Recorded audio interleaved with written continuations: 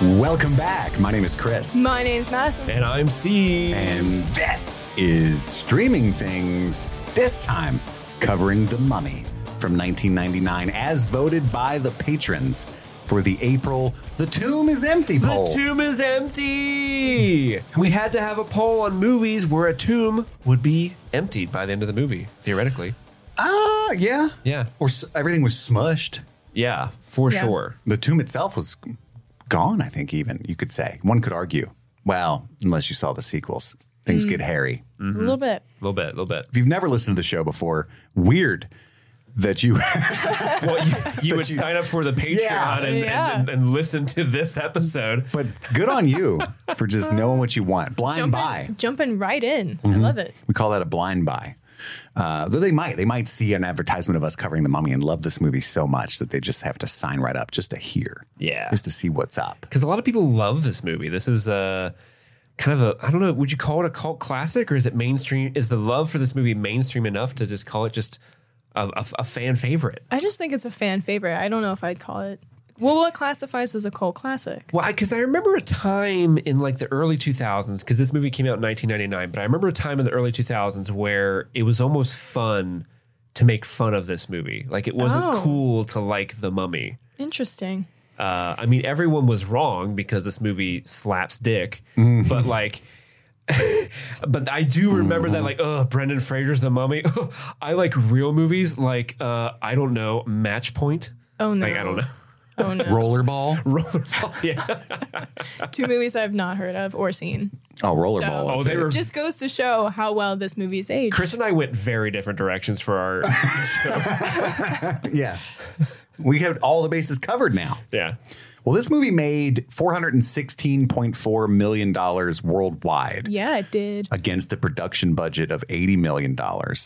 Let me do a quick Googs real quick, just because we got to. If you ever talked about movies online, then you guys know you need to adjust for inflation or people will turn their ears off, right? You do. Mm-hmm. And also, what did you say the budget was for this movie? 80 million. 80 million. So multiply that by 2. That's probably the marketing budget as well. So like 160 million total. Yeah. So it'd be it's like 700 and something million now. Because the dollar in 1999 is worth 181 today. So almost doubled. Wow. Very successful movie. And Brendan Fraser was cast in this movie because of his success in George in the Jungle. Yeah, which they weren't anticipating being like very big. I think that's where I read. Yeah, George of the Jungle. George. Either this movie or George of the Jungle, depending on your point of view. Those are the two movies that people point to and say, that is the best Brendan Fraser movie. It's definitely this movie. Well, it depends on when you think of Brendan Fraser, are you thinking of the cool, quippy action hero Brendan Fraser, or do you think of the himbo Brendan Fraser from the 90s, which that George of the Jungle is the perfect encapsulation of that? I can't remember where my first exposure to Brendan Fraser was, but when I think of him, I think of the Mummy franchise immediately. Seminal. I mean, I watched Airheads. I was going to say Airheads. Oh, okay. It was on Comedy Central all the time as a kid, like right after Police Academy 4. It would you'd still be sitting there with your Cheetos. Is Airheads the one where they're a rock band that take over the radio station and like play our demos or we'll kill everybody? With Steve Buscemi and Adam Sandler. I ain't farting on no snare drum. Yep. I just watched that for this show, I think, last year for the first time. Yeah. Did we watch Airheads? I talked about it on Crossing Streams because I think you talked about it and I had never heard of it before. So I sought it out and it was on HBO Max at the time. Yeah, I just stayed watching Comedy Central as a kid. But I think The Mummy, and this is great that we're doing this now because there's the Brendan Fraser Renaissance, right? Renaissance. Is that what Not it is? to correct you, but. Oh, that makes way more sense because it's Ren. Yeah. Renaissance. You can't just assance whatever. I get it. Croissants. You can. We're all living the Chrisissance right now. Yes. The McConaissance. That's how it started. Yeah. It was the first assance, other than the actual. Other than the Renaissance. Big fan. So let's talk about our overall thoughts on The Mummy 1999, your previous experience with the film. Madison, welcome back, by the way. Yeah, thanks for... You were much missed. We got a lot of death threats and angry emails. Where is Madison? I called him off when I got back. I said, listen, guys, it's okay. Oh, you hired them initially? Yeah. I appreciate you doing that. I appreciate doing that. The bomb threats at my apartment were getting really scary. Mm-hmm. Yeah, you didn't need to worry. I got swatted 6 times since you were here last. I mean, I told them they could if they wanted to. Yeah. You left it open. So what is your experience with The Mummy 1999, not the Tom Cruise version? Yeah, I didn't know there was a Tom Cruise version until I dove into this. Yeah. But my experience with this movie, I forget when I first watched it or like was first exposed to it, because I also want to bring attention to the fact that this movie is classified as a horror film. It's not a horror film. Right, which was really weird when I was kind of diving into it. I mean, I can see maybe for the time it was classified as that, but I remember being really young when I was exposed to this movie, maybe 5 or 6 years old.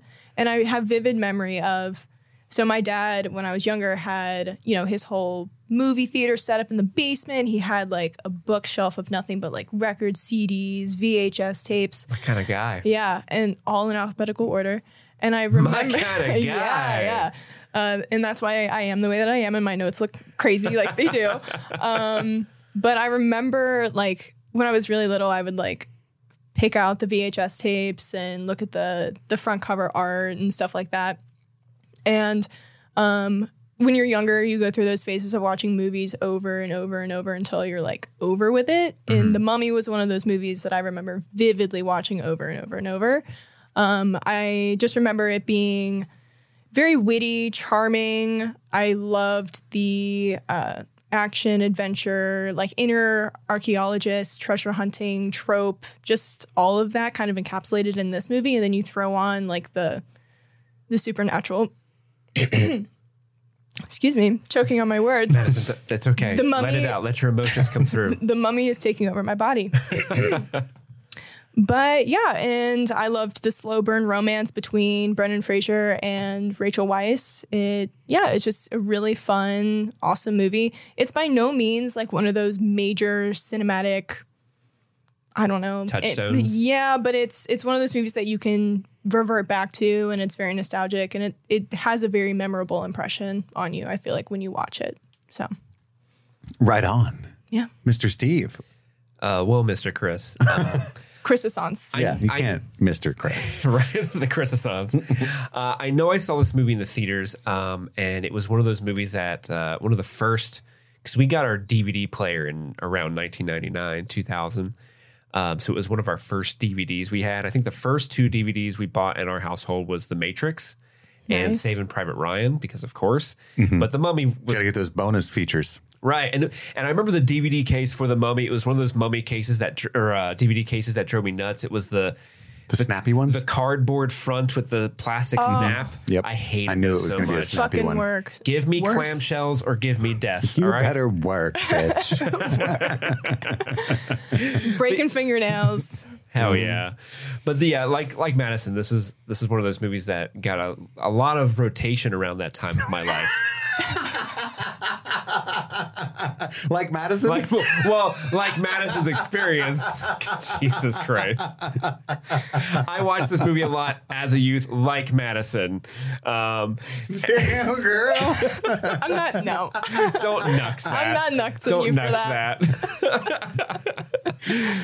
Because, this movie is really, really fun. It has that Indiana Jones vibe while not being a complete Indiana Jones ripoff. Yeah. It's got such a fun cast of characters. Like literally every character is fun in their own right. The writing is surprisingly good in terms of like jokes, but also how they set up things and pay them off later on. Mm-hmm. And for the time, the effects were really good. I mean, they are dated now. Like if you watch it now, there's some effects where you're like, ooh, that looks bad. Particularly the skies. There are some really bad CGI skies in this. Yeah. But I mean, the mummy itself, like the dead CGI monster that's walking around, is like really good, especially for the time. And it holds up for the most part. And the cast is amazing. Like I mentioned before, it's just overall just a fun little romp. Like I feel like I should wear a romper when watching this movie because it is that much of a romp. It's hard to pee though.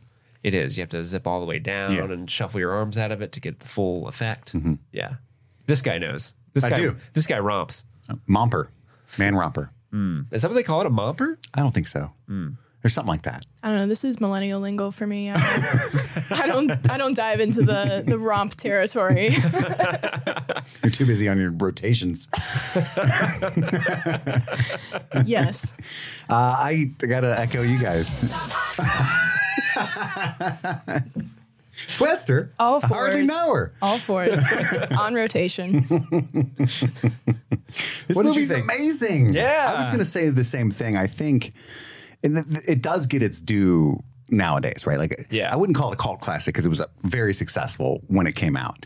But I think people have appreciated it less guiltily over time, as they should. Yeah, it's like okay to say you love this movie now. Yes. And I think...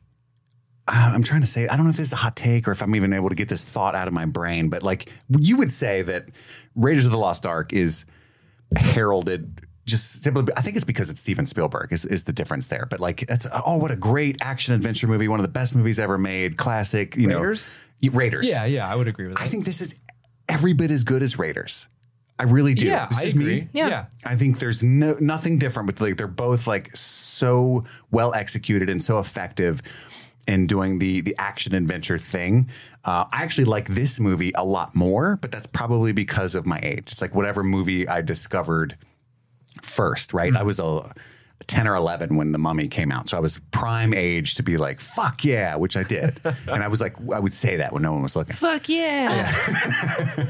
I was telling you before we started recording, like my mom bought me one of those like a bolt action rifle. Like it was actual. Like the toys. It was an actual, it was an actual wooden one with like a fake bullet in the chamber. Yeah. And I would lay on my carpet and rewatch this VHS over and over and over and like shoot the zombie. Scene when they're doing the bolt action in the beginning. Even the very beginning, like I was just living the dream, and I had like 2 little pistols in my, because he had all the guns. I need a picture of this. Very few pictures of my childhood survive due to my early adult choices, but yeah, it was a fun time for me. I was obsessed with this movie. Everyone in this movie is attractive. Somebody wrote in, I think, to our Instagram and said, The Mummy 1999 is my sexual orientation. Yes. 100% agree. Yeah. 100%. I had such a crush on Rachel Weisz. Oh, Same. man, I have such a crush on Oded Fehr. Like, that dude is an attractive man. It's true. It's true. This entire cast is just hot. I was Brendan obsessed Fraser, with all of these people. Yeah. Himbo to the max. Like later on in life. Even Arnold Vosloo. Ooh, baby. Oh, for sure. Looking like a snack running around in that chainmail booty shorts at the end. Even when his skin wasn't fully on, I was like, wow. I didn't hate man. it. And what his mouth can do? Whoa. I can only imagine. He can unhinge that jaw. It's not even CGI. No, I Googled it. That's just Arnold Vosloo himself. As a kid, I thought Imhotep and I forget the guy's name. I just call him the Magi. I never learned his name. Oded Fehr. The character name? The character name. It's Ardith Bay. Ardith Bay, the guy with the face tats, right? Yeah. I thought they were the same person. Oh, really? Because I was an idiot. I'm just saying, that's how dumb of a kid I was. Like, it's the same guy. Just put face tats and a wig on him. Dude, he just shaved his head for some scenes. I mean, you say that like that doesn't happen all the time in other movies. Oh, it does happen all like the time. Jumanji. Yeah. Yeah. Literally, Jonathan Hyde, who's in this movie, plays 2 characters in Jumanji. Happens all the time. Yeah. Or Rachel Weisz in her new show Dead Ringers plays twin sisters, and that show's pretty incredible, by the way. If you haven't checked that out, it's a David Cronenberg remake. But anyway, all that is to say, The Bird. I knew this movie would win when we put it on the poll. Yeah, it wasn't even close. For the 2 minutes. I mean, what was it, like 80% or something crazy? Yeah, it was a pretty landslide victory. And I was so ready for it. I appreciate the 2 people who voted for Donnie Darko. I see you. I appreciate you guys. You weren't surviving this storm. Slightly upset that Lara Croft Tomb Raider didn't win. Laura as in Laura. Yeah. We were gonna have to make that movie. Like, what's it, like? Be kind. What do they call it? A Swede. Be kind. Rewind. We were gonna have to Swede it. Yeah. We spelled it wrong. But yeah, seminal part of my childhood. Adore this movie. Love it. Love it. Love it. Anck-su-namun. By the way, there's some controversy came up on TikTok, and I was doing some. I wouldn't say deep, very shallow research, as in like I Googled like one thing, but everybody was saying. I'm Madison, this is your generation, so you're going to have to hop in and clear this shit up. I'll translate. No cap. The whole controversy was, oh my God, Anck-su-namun is Pharaoh Seti I's daughter and mistress. what a piece of shit, right?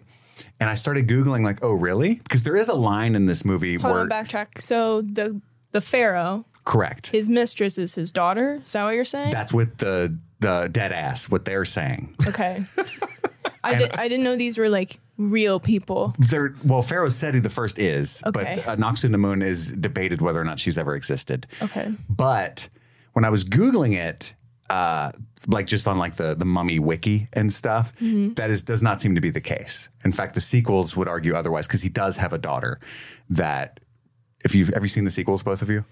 I've seen Scorpion King, but I don't remember anything other than that awful rock CGI. So they go on to say that Evelyn, Evie, is the reincarnation of Pharaoh Seti the first's daughter. And that's why Imhotep looked at her the way that he did in the first movie. It's just something they made up later. They retconned it. But so that would suggest that Anck-su-namun is not his daughter, right? Mm-hmm. But there is a line in this movie where I think it's the Egyptologist, when he finally reveals himself to be part of the Magi, when he starts giving a little exposition and he says, the library curator. Yes. The Egyptologist is that's right. Dr. Chamberlain, Jonathan Hyde. Yeah, the curator. You're talking about the curator. I think his name is Terrence, played by Eric Avari, who's in like a ton of shit. Yeah. But he says the Pharaoh's daughter in reference to Anck-su-namun, but he might have meant like the previous Pharaoh. I don't know how pharaohs work. I don't recall from high school. All that is to say, I do not think Anck-su-namun, I think it's just his mistress. However, watching this movie as an adult, I do think part of the reason this movie is so fucking good is Imhotep is a really good villain because you can understand everything that he's going through. Like he was just in love with someone who like was being sexually assaulted on a daily basis and wanted free of the Pharaoh's grasp. Sure. Yeah. And there's a line where the face tats guy, he's like, we are descended from the Pharaoh's bodyguards. And I'm like, oh, so you're the cops, the evil cops, that nonetheless, killed right? them initially. Yeah, I'm thinking ACAB, get him, Imhotep. You know what I mean? Like, other than destroy the whole world, he does nothing wrong. And really, he's only destroying the whole world because other than destroying the world. You know what I mean? Really, he's only in a position where he can destroy the whole world because they were like, let's curse him. Yes. Here's his punishment. We're going to give him a curse, and this curse is, he's going to have a real bad time in that grave, all right? It's going to suck. But if anyone ever lets him out, he can destroy the world. We're going to have a real bad time. That's not on him. That's why they were, I know her exposition later is like, that's why they were hesitant to use this curse. I'm like, yeah, good reason. Yeah. Like, just kill him. Like regular old kill him. We're going to reserve this world-ending curse for the biggest bastard in history. Yeah, because that's never panned out in a poor way. Like maybe what could go wrong? If you ever put that curse on anyone, you would put it on, like, I don't know, like Mother Teresa, if you were going to curse her. Well, she was also kind of a bastard. But Steve, they swapped the book's burial sites and lied about it. Right. It was a foolproof plan that nobody would ever find it. That's true. Plus, the cops' kids were watching over it for millennia. Yeah. Anyway, just watching it as an adult, I was like, fuck those guys. You know what I mean? Like the Pharaoh's body. The Pharaoh was a super asshole. The first like few minutes where they kind of set up the backstory of Imhotep and Anck-su-namun is kind of like, it really does a lot to make you feel like, why? Yeah, they're not bad.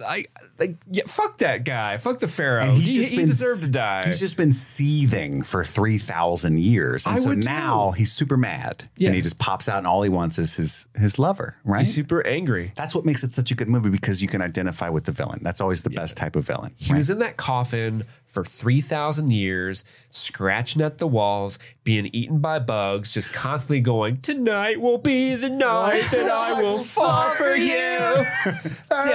He's got the little hair is only the beginning. The bugs are like, leave the hair. Leave the hair. Have time to carve like super well done hieroglyphics while being eaten by 100 scarabs? So it's a lot of concentration that man has. He's like, a lot of finger painting while he's getting destroyed. And in pitch black, so like if I try to even write that without bugs crawling on me, it would look like shit. His finger's just a nub. It comes out. Yeah, because that. What's it say? Shit, yeah. That carve was deep. It says deaf is only the falafel. I don't understand it. That's deep, man. That's deep. Get it? Because he's not able to write what he's thinking because he's getting eaten. Yeah. It's back to that joke. And he's also been bounded up like a mummy. Well, they ate the wrap, so he got out of that. That's true. It's like me at Subway. He's like, this is inconvenient, but kind of nice for me. This is my phrase. Everyone knows I say this. Like they'll definitely know it's me.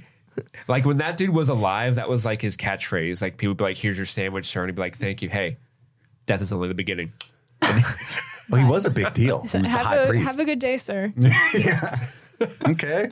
What's the end? He is like, you know how I am with shouting the tomb is empty as people? Yes. That was his phrase that he would yell at That's people. the only beginning. That is only the beginning. We're going to live forever. He's like the Tony Robbins of ancient Egypt. Doing all these seminars and stuff. Yep. Love That's it. his calling card. This was co-written, by the way, by Kevin Yara. I don't know how it's pronounced, but he's the guy that co-wrote Tombstone that we were just talking about a few weeks ago. That's the one. I love that you keep those on there.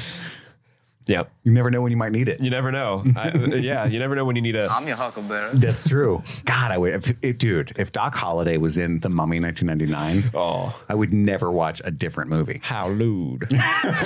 When she walks out with her body paint. No wonder you weren't wearing a bustle. Because she was planning on killing the pharaoh. Yeah. By the way, she's only wearing a loincloth and nipple pasties. Yeah. I just thought I would throw that out there. And no one is allowed. I'm a fan of that No one's outfit. allowed to touch her, right? Like, No. because she is the property of the pharaoh. She is his mistress, and he's like, "I'm going to paint you every day, and if I see a smudge on you, I'll know someone hath touched you." Mm-hmm. Well, let's dive right in. Let's get there. We'll get there quick, right? Yeah. It starts off 1290 BC. What's that mean? It's a year of free love, baby. I put ancient Egypt as fuck. This is Thebes, the city of the living, and it's under Pharaoh Seti I. Imhotep is his high priest, keeper of the dead, and Anaxunamun is his mistress, as they describe her, right? And as Steve said, he keeps her in head to toe body paint, so that if anybody, but also the priests are also head to toe body paint. Yeah, but I guess you can touch them. She's got like the black markings. Then that's if you smudge the black markings. I know, and he goes in for the kiss, man, and he like doesn't touch her face. He restrains himself, but then he just full on grabs the Shoulders, arm. yeah. Just fingers the shit out of it. He's doing the thumb thumb action. action. Yeah. He was having a thumb war with her shoulders. He did not know how thumb wars Which, by work. the way, that is not the best security system. I mean, she could just be walking in the hallway, having a couple glasses of wine, and just scrape one of those walls, one of those rough bricks. Totally. And then who touched you? Nobody. The wall. Yeah. How many people die before he believes her? Or she has an itch on her arm and she's just like, Yeah. scratch. Yeah. He's like, who touched you? A She's bad like, case of "Myself." eczema, and a lot of people are getting executed. But the priests were trying to look out for their homie, like, oh, he's getting some pushers. Better lock them doors. Because when the pharaoh comes in, he's like, "What are you doing here?" Which leads me to believe, we're keeping a lookout. She's getting fingered, We're making sure you don't come in. which is why they get punished too. But then the pharaoh notices he gets stabbed to death in this awesome silhouette scene, right? Yeah, I love that she says, "My body is no longer his temple." Yeah, not your temple. My body's my temple, which is why I only eat greens. She's very fit. Very progressive, this movie. It is. Yeah. It is. And then she bids him go because he can resurrect her. She's very Imhotep, confident yeah. in his magical powers, right? And he's like, "Yeah, but it's still going to hurt really bad." Yeah, and she stabs herself. She does. There's actually an ongoing thing. So I was watching some videos kind of to find up some, behind the scenes BTS? BTS Not in this the band. movie. And apparently the director, Steven Sommers, had a really awful time with extras in this movie. Like the extras in this movie were like blowing takes all the time. And there's a really famous one towards the end of the movie. But the first example of this is it took like 10 takes to get the bodyguards of the pharaoh, when they walk in, they see the dead body. It took like 10 takes to get them all to look at the body at the same time. So It's funny that you say that, because when I was watching it last night, there's a guy like second from the left with long hair. He looks like he's in Nickelback or something. And his act is really bad. Like he's like, It's Chad Kruger. yeah, it's literally him. He's like, "Oh, look at this photograph." But his acting in that scene is like, oh no. what happened to the pharaoh? Where's Harvey? Oh my God. So I cannot believe this is happening. I took note of it. So it's funny you say that. Like you can totally tell. But I blame Steven Sommers. $80 million. How much of that was, what did they give the extras? A bag of fucking Rolls Gold, and that's it. Probably Panera sandwiches. They were sitting there for 14 hours a day waiting for their, pay the extras, guys. You get what you pay for in this world. But so he steals her body, takes her to Hamunaptra, the city of the dead, and he's got the Book of the Dead, which is what you do in the city of the dead. It makes sense. Yeah, every city is of the blank, and it has a book of the blank as well. Yeah, Thebes. City of the Living. Yeah. Well, that's the Book of Amun Ra. Cincinnati is the city of Geta. Sure. And so we have the Book of Geta. The Book of well. the Geta. Yeah. We do. Mm-hmm. Gotta get it. You gotta get it. CGI not great with the water soul stuff, but there's a lot of stuff in this movie that does look pretty good. Yeah. My notes are okay, VFX. Okay. Well, it's funny because one of the sequels to this, or spinoffs, I guess, has legendarily the worst CGI of all time, the Scorpion King. Yeah. But some of the stuff in like the actual early Mummy Imhotep stuff is pretty good, I think. Oh yeah, for the most part, the special effects hold up. And except those skies. I'm just saying the skies are like very Mortal Kombat bad sky CGI. I dig it. War of the Worlds, like, whoa, okay. But I love Mortal Kombat, so that's true. Best score of all time. Mm-hmm. Do you got it on there? No, I was playing with this earlier. I was like, why the fuck do you have that on there? During the Phil episode, we were doing Shao Kahn voices where it's like fight. Like that. Oh, nice. Okay. Like that was the thing that Shao Kahn would always say. But the Pharaoh's bodyguards stop him right as he almost completes the resurrection ritual. That's hard to say. Resurrection ritual. Yeah, that's hard to say. Elmer Fudd was having a time with this movie. Be very quiet. We'll make it mummies. The resurrection ritual. But his priests get mummified alive. That sucks. Which is rough stuff. Like later on, Evie is describing the process of mummification, and she's like, "Well, it's okay because they're dead." And like I think that was on purpose to reference the people in the room where she's sitting were mummified alive, which is a bummer. And then he must endure the curse of the Homdai. Which is where we were talking about earlier, was not a good move on their part. Yeah. Apparently he was fully wrapped up in bandages for 4 hours on set. Really? Like that shot where he's completely like bandaged up. Yeah, why? It's like that for 4 hours. I guess because they had to get that shot. And the extras kept blowing their cues. Shit. 4 hours for that? There's a wide shot that starts on one of the extras like putting something in a fire, and then it pans up and reveals the priest getting mummified alive. It's that shot. Apparently that shot took 12 takes because of just one dude. Like this one dude just kept blowing his cue every single time, and all he had to do was turn. Oh no. Again, he got paid a bite-sized bag of rolled gold. Yeah. And the Magi must never allow him to be released. It's like that's the intro that we get. That's the inciting incident, if you will. Super powerful if he ever gets released. And the Statue of Anubis transition, I thought, was excellent. I call it the transition of erosion. I love that. Mm-hmm. Yeah. It fits. And we start off now in Hamunaptra in the year 1923. The Magi descend from the Pharaoh's bodyguards. That's when we learn that they're just cops. And the armies be battling over the land, right? And I wasn't sure, no matter how many times I've seen this, is Rick... He's in the French Foreign Legion. Is he not a mercenary? He's in the French Foreign Legion. Yeah. Okay. And he's fighting... Because Benny, and I didn't realize this until watching this movie with subtitles, Benny's Hungarian. Yes. Yeah. I never knew that until I watched with subtitles on. Because whenever he would kind of like speak his language and kind of like mutter to himself, it would always say speaks in Hungarian. I'm like, oh, I never really thought of him as an Hungarian guy. But sure. Makes sense that he's in the French Foreign Legion then. Yeah. Does it? I don't know my Europe. I don't know either. You just said that? Yeah. Are they beholden to France, the Hungarians? Well, Hungary? Here, I'm going to look up the French Foreign Legion while you do that. But are you saying that they're fighting what we call the Magi? No, they're not. The Magi are like watching this go down. Yeah, they're watching to make sure that neither side finds the tomb. Yeah, the narrator's like descended from the Pharaoh's bodyguards. He doesn't talk like that, but in my mind he does because he's a cop. Yeah. So the French Foreign Legion, men between the ages of 17 and 40 of any nationality may join the Legion. Recruits enlist under an assumed name, a requirement known as the anonymat. I might be pronouncing that incorrectly. No, you nailed it. But a Legionnaire may request to serve under his true name after a year of service. I should know all this because of how many times I've seen Jean-Claude Van Damme's Legionnaire Is that a thing? Is that a plot point in Legionnaire? I don't remember anything other than Jean-Claude Van Damme and Legionnaire. What kind of a deal? And that outfit. Classic cinema, though. But yeah, they're fighting someone. Sure. They don't really kind of get into who they're fighting. Yeah, we don't know who they're fighting. But they wants that land. And Benny runs from him, right? Like, your strength inspires me. Bitch. He is a classic selfish biatch.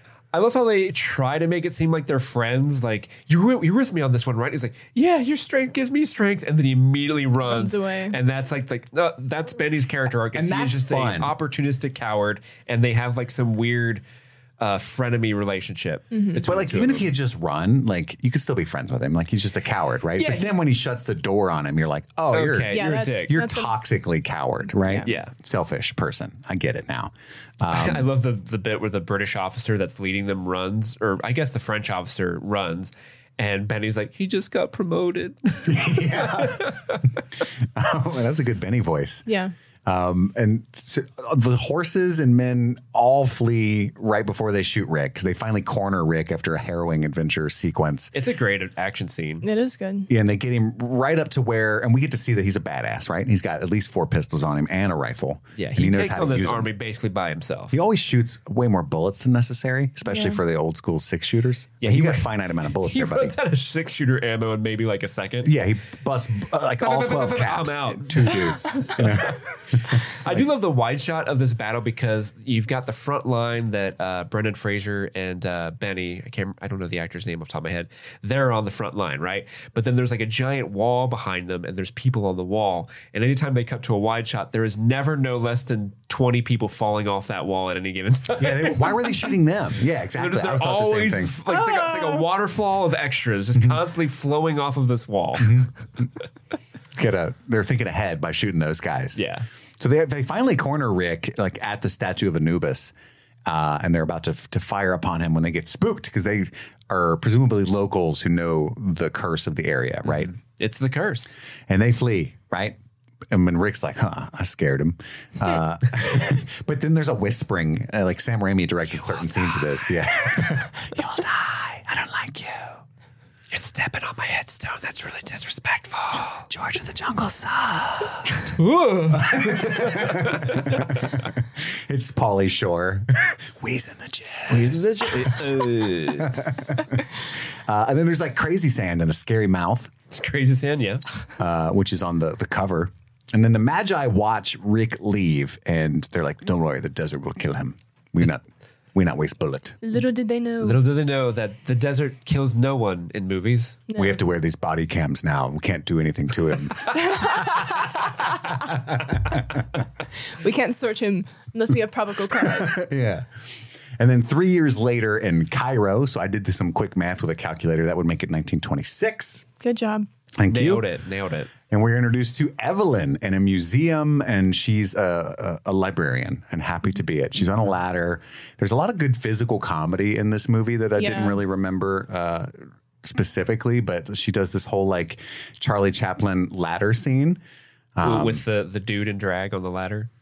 Yeah. Did you recognize that or something? Yeah, well, when they cut to the wide shots, like that's definitely not Rachel Weisz. That's a dude. I didn't notice that. Really? Yeah. Oh, I didn't pay attention. The wide shot is when she's like doing, actually standing on a ladder. Yeah, that's a stunt double. Huh. Wow.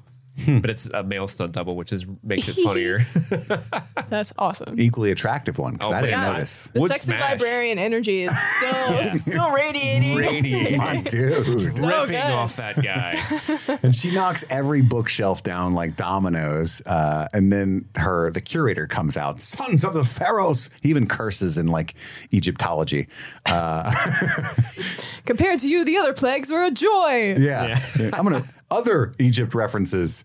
And this is where we get a little clever exposition, I thought, from a writing perspective. Like we find out that she can read and write ancient Egyptian, that she's very talented in that regard, but also that her parents were, there's some like Egyptology nepotism going on here. Like that's why she's there. Her parents were the wealthiest patrons of that library, right? And then she hears some ruckus within. Well, that shot where they knocked down the bookcases, that domino. Was that another one that took 12 takes? No, they had to do that in one. that was all in one take. And they had, because they used like an absurd amount of books in that. And they were like, we can only afford to do this one time, guys. We got to get it right. It's like the statues not being knocked over in Men in Tights. Kind of, yeah. Yeah. But more high stakes. Yeah, way more. So is the whole shot her falling, the camera panning around, and then showing her reaction to that? Yeah, that's all one take. And because they couldn't have like multiple cutaway cameras in there because the lighting that they were used was too elaborate. And so they were like, okay, we have to do this right. Don't fuck it up. And luckily they did. They got it all in one take. They nailed it. Yeah, it's a good scene for sure. And there were no extras in that. Yeah, I was going to say there were no extras, so they were able to nail it. Yeah. That's why they was like, empty the room. They were written in there, you know it, but he was like, I can't risk it. You guys got to go. She's by herself. So she hears a ruckus deeper into the library or the museum part of it. And she finds that her brother, Jonathan, pranks her with a corpse. He's laying in the coffin with it, disrespecting the dead. I love Jonathan. This guy, we saw him in the very first episode of The Last of Us. Do you remember that? He's in the opening scene of the hit show The Last of Us. I think I said that's the guy from The Mummy. Yeah, you pointed that out. But he in the beginning when they have that 1960s talk show and there's that one scientist that's like, oh, the real threat is a fungal disease. He plays that doctor who was, telling the oncoming doom that the world was about to experience. The fungus expert. Yeah. That actor's name's John Hannah? Yes. Right? Yeah. And we find a little bit more about Evie. The Bembridge scholars have refused her, so she's got like a chip on her shoulder, a little bit about her scholarly nature. And he gives her a quote unquote trinket that he found in Thebes, he says, right? Which we find out very soon is the key. And she's excited about this, but she finds like a whole ass map to Hamunaptra inside the key. Why would they put that in there? Here's the key you need. Here's the map, but don't use it. Why don't they throw this shit away? Why don't they ever like... This movie would have been 2 hours longer. You can go over here, but you better not. But don't. X marks the spot, but don't go there. Hopefully we got some cops that will say, oops, it's on fire. But like, why would they need the map if they had no intention of resurrecting this guy? Right, like who needs to find this place? Yeah. Maybe like one of the priests. Well, my headcanon, check this out. One of Imhotep's priests went undercover. All he had to do was take off his robe and wash off the gold paint. Sure. Maybe a quick wig. And he was just like, oh, I love the Pharaoh when they walked by. He just had to look like Nickelback. Yeah, real quick. Exactly. It was Chad Kroeger. Look at this photograph. Yeah. Look at this map. Look at this map. Look at this Pharaoh's map. And then he put it in there, tucked it away. A few thousand years. What would it be? Look at this cartograph. That's good. That's great. Damn. Love it. Nickelback humor. Nickelback and the Mummy crossworlds. I love it. And this is where we learn a little more about their knowledge of Hamunaptra in the present day. They take it to the curator, super excited, and he pretends to accidentally burn it. So, no. Oops. Oh, no. Probably for the best. He doesn't even hide it, though. You can tell. It's probably for the best. Many have died seeking Hamunaptra. Or many have gone off in search of it and few have returned, some shit like that, right? Then we cut to the Cairo prison. And it's an interesting, I feel like there was a scene cut out here. It still works, like maybe a conversation or at least a quick line between Jonathan and Evie. I was curious, okay, they went from the curator to how did they know that Brendan Fraser's character knew? Because Jonathan stole it from it. At some point off screen, he admits to Evie he didn't find it in Thebes, that he stole it from a guy local in a bar, right, who's now in prison. And you think there's a deleted scene of that conversation? I imagine so, because it's like, we're all... Sure. Well, there's probably a deleted scene of like... We're all pretty smart how folks. He knows he's in prison and not necessarily at that bar he pickpocketed. Yeah, there's just like a lot of info there. Yeah. Like where do they get from A to C? Like last night taking notes, I even rewound it just because watching it for this kind of purpose, I was like, wait. And then I was like, I guess they just kind of expect you to assume everything from this conversation between Jonathan and Evie there. But he lied to her about where he got it. And Rick from earlier is in prison now. He's the one that had the key. He got it in Hamunaptra. This is me figuring all this shit out. I just want to read you my stream of consciousness. Okay. He punches Jonathan because eventually he does recognize him. Oh, I love the prison warden. Can I just say that? Yeah, say it. I love the stinky warden, guy. The warden. Hassan. Our little stinky friend. Yeah, I love him because he's got a really good voice. He does. He has a very memorable voice. And Is there a way where you can say vocal blocking, like the blocking of line deliveries? Because there's a point where he's like, oh, what did he say? He said something like he was just looking for a good time, and like right as he's like says that, that's when he bursts into the room, and it just the way he like delivers, I'm like, I feel really good about this. Yeah. And then later when he says that he's going to execute him, he references that joke. He had a very good time. Yeah, I wrote that down because I did love that shit. Some of the interplay is awesome. Yeah. I was wondering what to call that guy. I've called him the jailer throughout this whole that's thing. fair. But warden is a much call him better prison thing to guy. call him. Yeah, I think Jonathan calls him the warden. He does at one point. Where's the warden? Gotcha. But he kisses Evie without consent. Rick does, not the warden. Correct. Well, he tries. Just to clarify. I mean, who hasn't? Let's try it. Who amongst us? Who amongst us? And then later on, he's letting her watch the execution. And at this point, he tells her he knows where Hamunaptra is. He's been there personally, right? She does believe him for whatever reason. So she's like, oh, I need him on my team. I need this guy. And so she, what's so funny? I love the executioner where he's like, any last requests? And he's like, yeah, loosen this. Let me go. Let me go. And then the guy looks at the word like, can he do that? Is that no. And then he gets mad, like slaps him on the back of the head. You embarrassed me in front of my friends. But she offers a couple of figures, but up to 500 pounds to release Rick O'Connell. And then he's like, how about also maybe a hand job? And she's like, he said, I'm a little lonely. Definitely not. And he's like, deal's off then. No, hang the man. And so because she denied him ass, he said, no, kill the man.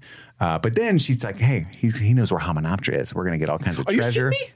Booty. Girl, you shitting me? He knows Hamunaptra? So You know where? Oh, shit. some quick he reverse negotiates. I do love it how does he start at 50%? 50-50, I think. It's 50-50. And then at one point He gets it up to 30. and then she tricks him into going to 25 below what she said. I think he's just dumb. Yeah, well, he is dumb. Yeah. He's a dumb person. She says 30 and he goes 25. Deal. Damn But it. to his credit, he's a smarmy guy, but he's like, oh, you got me. You know what I mean? Like, Yeah. Yeah. Which is kind of cool. He doesn't try to backtrack. He's like, shit. Okay, fine. Yeah. But the next day, they're beginning their journey, and she's talking hella shit to Jonathan about Rick O'Connell. Like he's just a swashbuckling, dirty Scoundrel. just a real piece of shit. And he shows up all handsome, and Scruffy sexy, looking nerf and herder. cleaned up. She probably saw some stills of George of the Jungle in that loincloth and was Doing like, oh my something to God. Doing Strong something as to me. he can be. And then, watch out for that Watch out tree. for that tree. I like this. There's a small thing too. I noticed. I think Jonathan goes up and kind of slaps him on the back, and O'Connell checks like his wallet or something, right? Oh, Yeah. yeah. Very nice. Now that he's sober, Touch. he's like, hey. So he had to make sure he wasn't robbed by Jonathan again. And then the warden shows up to protect his investment. Smart guy. Smart guy. Is he? He's not. He's an enterprising individual. How about that? Next scene, He just seems like a very simple-minded guy that's just, I made a deal and I'm going to see it follow through. Mm-hmm. Just gotta.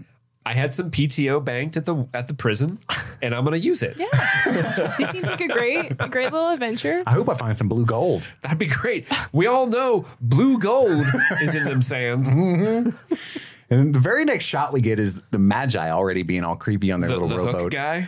Yeah. I love the hook guy where he like brings out his hook and it's like menacing hook wide, and then like it pans out to reveal they're on a canoe. It's like, Peter Pan, where are you? Yeah. I did. I just watched Peter Pan and Wendy yesterday as well. Oh, really? The new Disney Plus. Did you really? Adaptation. Yeah, sort of. Wow. Wait, is it on Disney right now? Huh? Shut up. Straight to Okay. VOD. Straight to streaming. I fell Sorry. asleep.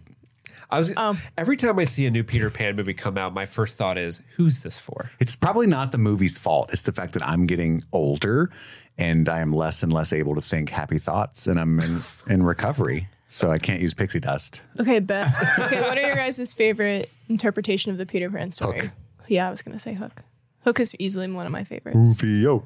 Yeah, it's probably Hook. I mean, But I haven't seen it, and there people are gonna, like a billion Peter Pan. I have heard the things that- 2003 Peter Pan is fire. Okay, that one is pretty good. I haven't seen it. It's pretty good. Jason Isaacs plays the dad and Captain Hook. Nice. Oh, Jason And, Isaacs. Yeah, I forget. I think Jeremy Sumpter is the guy who plays Peter Pan, and a lot of my friends growing up, like a way that we would bond would be over Jeremy Sumpter. Hold on, let me double check and make sure that's the guy's name. I'm pretty sure you're correct. I've never seen the awful just much much hated Hugh Jackman Pan either. Oh, I saw that and that was bad. That's what I heard. That was bad. That's what What's is it the play that always goes wrong where it's a Peter Pan thing? It's like it's a popular stage play currently happening where they're putting on a performance of Peter Pan, but like everything goes wrong in the play and that's part of the act.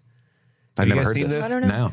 They put a lot of stuff on TikTok to kind of like generate buzz about it, and it looks really funny. Where like the Captain Hook's like doing a big, villainous speech, and then like one of the extras like falls over and like breaks the set, and then he's like looking around like yeah, and he like keeps going. Like the whole point is this play keeps fucking up, and the actors are barreling through it at the same time. It looks really funny. It's like being on the set of The Mummy, 1999, with the extras. Yeah, basically, but on purpose. Yeah. So the Magi are creeping toward the boat. They don't have a warrant, but they don't care. It's a no-knock policy. This is where we meet the other team heading to Hamunaptra. The Americans are playing poker, and they make a bet with Rick on who's going to get there first. $500. Who's going to get there first? And Rick takes that bet. But they say they also have a man who's been there, and we find out soon that it's Benny. Benny's bitch ass. And the next scene, Rick's just throwing out all of his guns to impress Evie. He's like, he said, "Look at this shit. Look at all these. I'm just going to polish them in front of you real quick. Got to keep them oiled and slick so they slide easy." Do you want to know the names I've given them? This one is Kathy, and this one is Kathy 2. I don't know what kind of guns they are. I just know the sound they make when they take a man's life. It's pew. And of course she's pew pew. And of course Evie doesn't give a shit. The only thing that is on her mind is that getting kiss. dicked on. Yeah. But she also tells him that she's looking for the book of Amun-Ra. Yeah. It's said to have been made of solid gold. Well, that's what he says. Like, and the fact that it's made of solid gold means nothing. But she's impressed. Like, you know your history? I know my treasure. Hello? And where the G-spot is. And she's like, what? And he's like, what? What I did like is they, like, clearly Rick is, like, the bronze, of the, Evie is the brains. Am I saying that right? Brawn? Yeah. And so it's like, I was going to say, no, what? He is gold. But his skin is bronze. And we like that. Yeah, we do. I'm pale. But it's like, I liked this scene where they both have this commonality of like, yeah, we don't give a shit about like the gold, the treasure. We like the history part of it. Yeah. So we like the adventure. Yeah. And so that's why I like this scene. For sure. But why did he kiss her, Chris?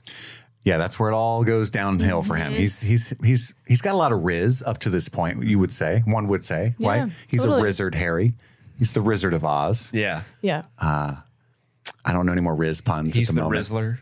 Sure. Yeah. As with classics. Yeah. But I've seen some good ones since then. I'll have to catch you up, Steve. The line, the Riz in the wardrobe. But she says, hey, why'd you kiss me? And he said, I was about to be hanged. Seemed like a good idea at the time. And in like a very disinterested, offhand way. Yeah, like I'm cool. I don't need to tell you. You were the only woman I could see.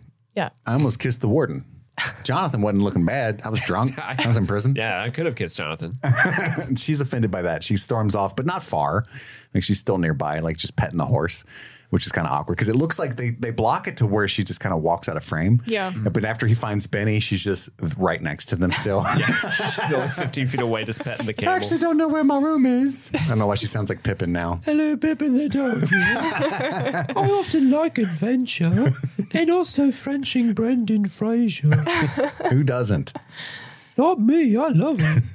But he finds Benny hiding back there. They have a quick conversation. My little buddy Benny. And then throws Benny overboard, which I thought was hilarious. I love how it's made clear that Benny does this often, where he will take people to the city of Hamunaptra, but he will be paid up in full and up front, and then just ditch them in the desert and where they presumably will die. Where they presumably die. But these Americans are smart because they are only paying him half up front and half when they get back.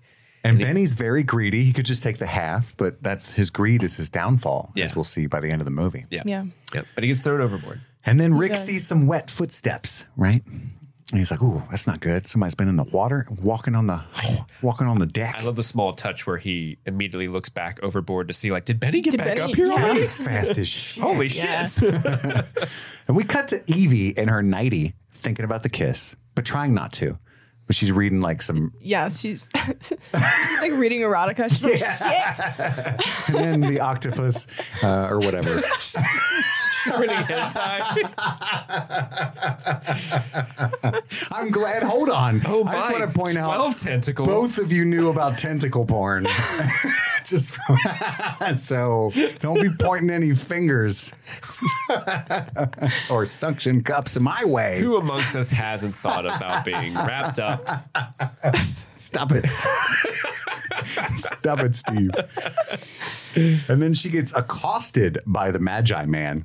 Hookman. In a very fun classic, oh no, I'm in the mirror. I dropped something. Let me bend down and then come back in the mirrors in frame. And then, the bad guy's there too. Just unwashed and sneering. Complete jump scare. Loved it. Right as she let her hair down too. Mm-hmm. Paul F. Tompkins has a very good bit about that trope where he describes being in his bathroom for maybe 5 minutes leading up to the point where he's like, and then I continue looking in myself in the mirror. And like, it's just this long drawn out joke before finally he does the whole like, oh, there's a ghost behind me, that type of thing. Yeah. Great joke. Look it up. It works every time though. It was good. And then I think Rick busts in and he like shoots the guy through the window. Through the wall. Sweat dripped out. Well, no, like the guy opens the window and I guess the air from the window makes the candle move and that gives Rick the heads up. There's a guy in the window. So he turns and shoots that dude. But of course he fires 11 of his 12 bullets at that one guy. Yeah. And because you can't risk it. Does he shoot a lantern and that's how everything gets on fire? Yeah. I think so, yeah. Oh, that fucking boat goes up in flames quick. Yeah. What is that boat made out of? Twigs. Timber and gasoline to lube it up for the water.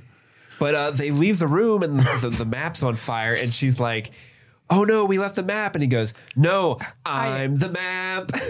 I'm the map. I'm the map. I'm the map. I'm the map.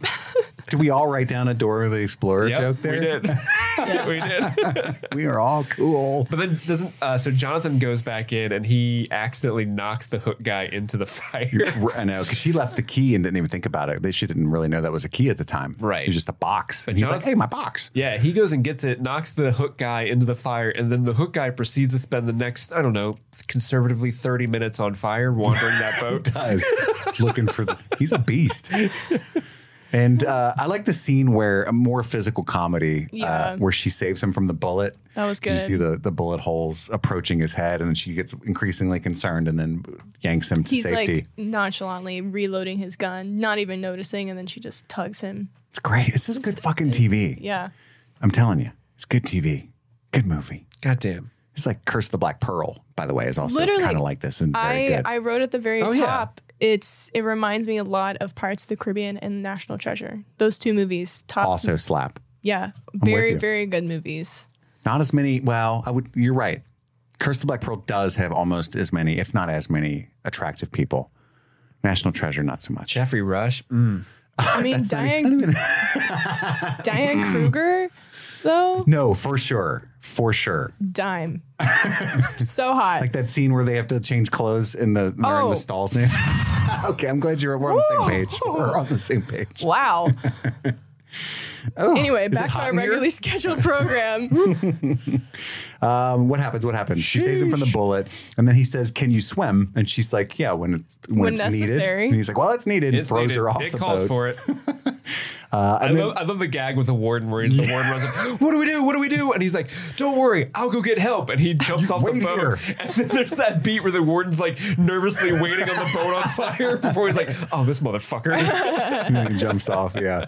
And the other Americans are having a cowboy good time. They're having the time of their lives, Woo, man. I wanted to shoot people so bad for a long time. That's why we came to this country. Pew pew. And they end up saving Jonathan, actually. So they're not bad guys. They're just stereotypical Americans, right? Yeah. Which is the worst. What? Even Jonathan has that like Americans line before they save him, and then he's like, bloody good show, chaps. Yeah. Right on. I will be stereotypically British, since you are cowboys, clearly. Hip hip cheerio. How's an abominable bunt? Could really go for some bangers and mash right now. And I got Australian there at the end. Nose cone. Just a little mite. Nose cone. Nar. Nar. Nar. Nar. Claire. Everyone hates us. Roy Kent says that in Ted Lasso too. He goes, no. But when they get to land, there's a funny scene where Benny's super happy. Looks like I got all the horses. And then Rick retorts that you're on the wrong side of the river with those horses, you Looks dumbass. to me like you're on the wrong side of the river. Which cue SNL skit in a van down by the river. And Chris Farley's parked right there. Yeah, he's just chilling. Eating all the 30 kids' school lunches. So this scene actually has a little bit of interesting CGI happening in it. And that is that they painted over Rachel Weisz's dress because it was see-through because of the water that they were trudging in. So they painted over it so it would not be see-through. And I made note. I said, Evie in that nightgown is doing something to me along with Rick's rolled up quarter sleeves. Yes. I didn't want to be inappropriate, but I was like, dang, with the wet white nightie. I didn't know they painted over it. Like, yeah, digitally they painted over also, so it wouldn't be see-through. Since we're all being honest here, when she gets her Egyptian garb, like with I forget what it's called, but it's like a mouth veil. Face covering. Yeah. At night when she's drinking and the fire, I thought a lot of that outfit was see-through. I didn't take note of that. I didn't take note of that either. I was just like, dang. I wasn't looking too hard. I wasn't either. Oh, sure. I was. What do you mean? Like, I could see. I don't want to say anything rude. You could see her brassiere, like her underwear, I thought I could see thighs in an underwear outline, but also like her breasts were a different color, a skin color. Shade than like her shoulders and stuff were. And I was just like, are they, you know what I mean? I was just like, what a weird outfit choice. Or maybe I'm hoping for things. Chris, it's the desert. You want to wear stuff that breathes, okay? That's true. It's true. You got a good point there, Steve. I mean, all the dudes wish they were wearing that outfit. Instead, they were in like full cotton. And they got a lot of wool. Sweating their balls off. Basically. Well, I never understood, and maybe it's true, I've never been there, but in like even the Magi... in the desert. We're all wearing like black. Like that attracts sunlight, right? That's not what you want to do, right? Yeah. I'm sure it's very thin. I think but there's some truth to why you wear black. I don't know if it's so you're easily, like you can be seen. So you don't reflect light? Yeah, or you can be seen from far away. So like, I don't know exactly why. They also wear a lot of layers because it does get incredibly cold as well at night. Yeah. That's weird, isn't it? But also you're not supposed to expose your skin to the sun. Yeah. So. Yeah. Because that'll mess you up. But yeah, the wearing all black is a little, that sucks. Check this out. Sweaty. The amount of heat gained by a Bedouin. Translate. Exposed to, I don't know what that is. I think that's a people who live in deserts, I think. Exposed to desert heat is the same whether he or she wears a black robe or a white one. The additional heat absorbed by the black robe is lost before it reaches the skin and drives convection under the black robe, making it more comfortable than a white robe. Interesting. Okay. It doesn't make a huge difference whether you're wearing black or white in the hot weather, however. Is what another person on Google says. Well, it does if you got high leather seats in your car. You just look cooler. Yeah. My fucking thighs be burning. For sure. I also have black seats, and that is true. Yeah. That is a truism. But anywho, they negotiate for some camels, right? And Rick makes a joke about it. Hey, it would have been a lot faster if we gave him your sister. But then he sees Evie looking fly in her new outfit. Smoking hot. Woo! And the Magi are just always watching. Always be watching, right? They're like, she look good in damn, this. she does look good on that. Okay, we should get some of those. I told you we should get the mouth veils. He said, I can't hide these face tattoos. And then everyone's fallen asleep on Camelback except for Rick, I think. There's a funny scene where Jonathan like hits the warden with his camel swatter, whatever that's called. I love the bit where they're like, I hate camels. They smell, they bite, they spit, smash cut to the warden spitting. Yeah. He's worse than a camel.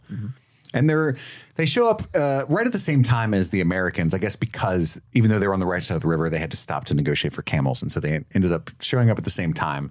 And they all have to wait for the sunrise to be shown the way. And only Benny and Rick know this. And then there's a race.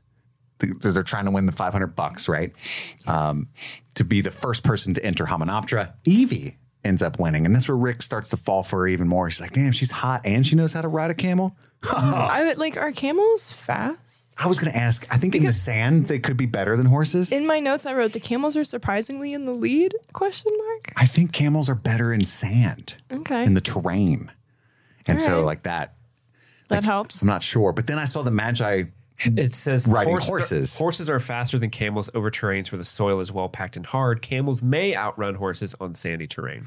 Google coming in motherfucking clutch. Look at that. But I mean, even still, those horses were like very far behind. Yeah, they were getting crushed. But Evie did have the secret weapon, which was the very specific, hey, go faster, activate the nitrous booster.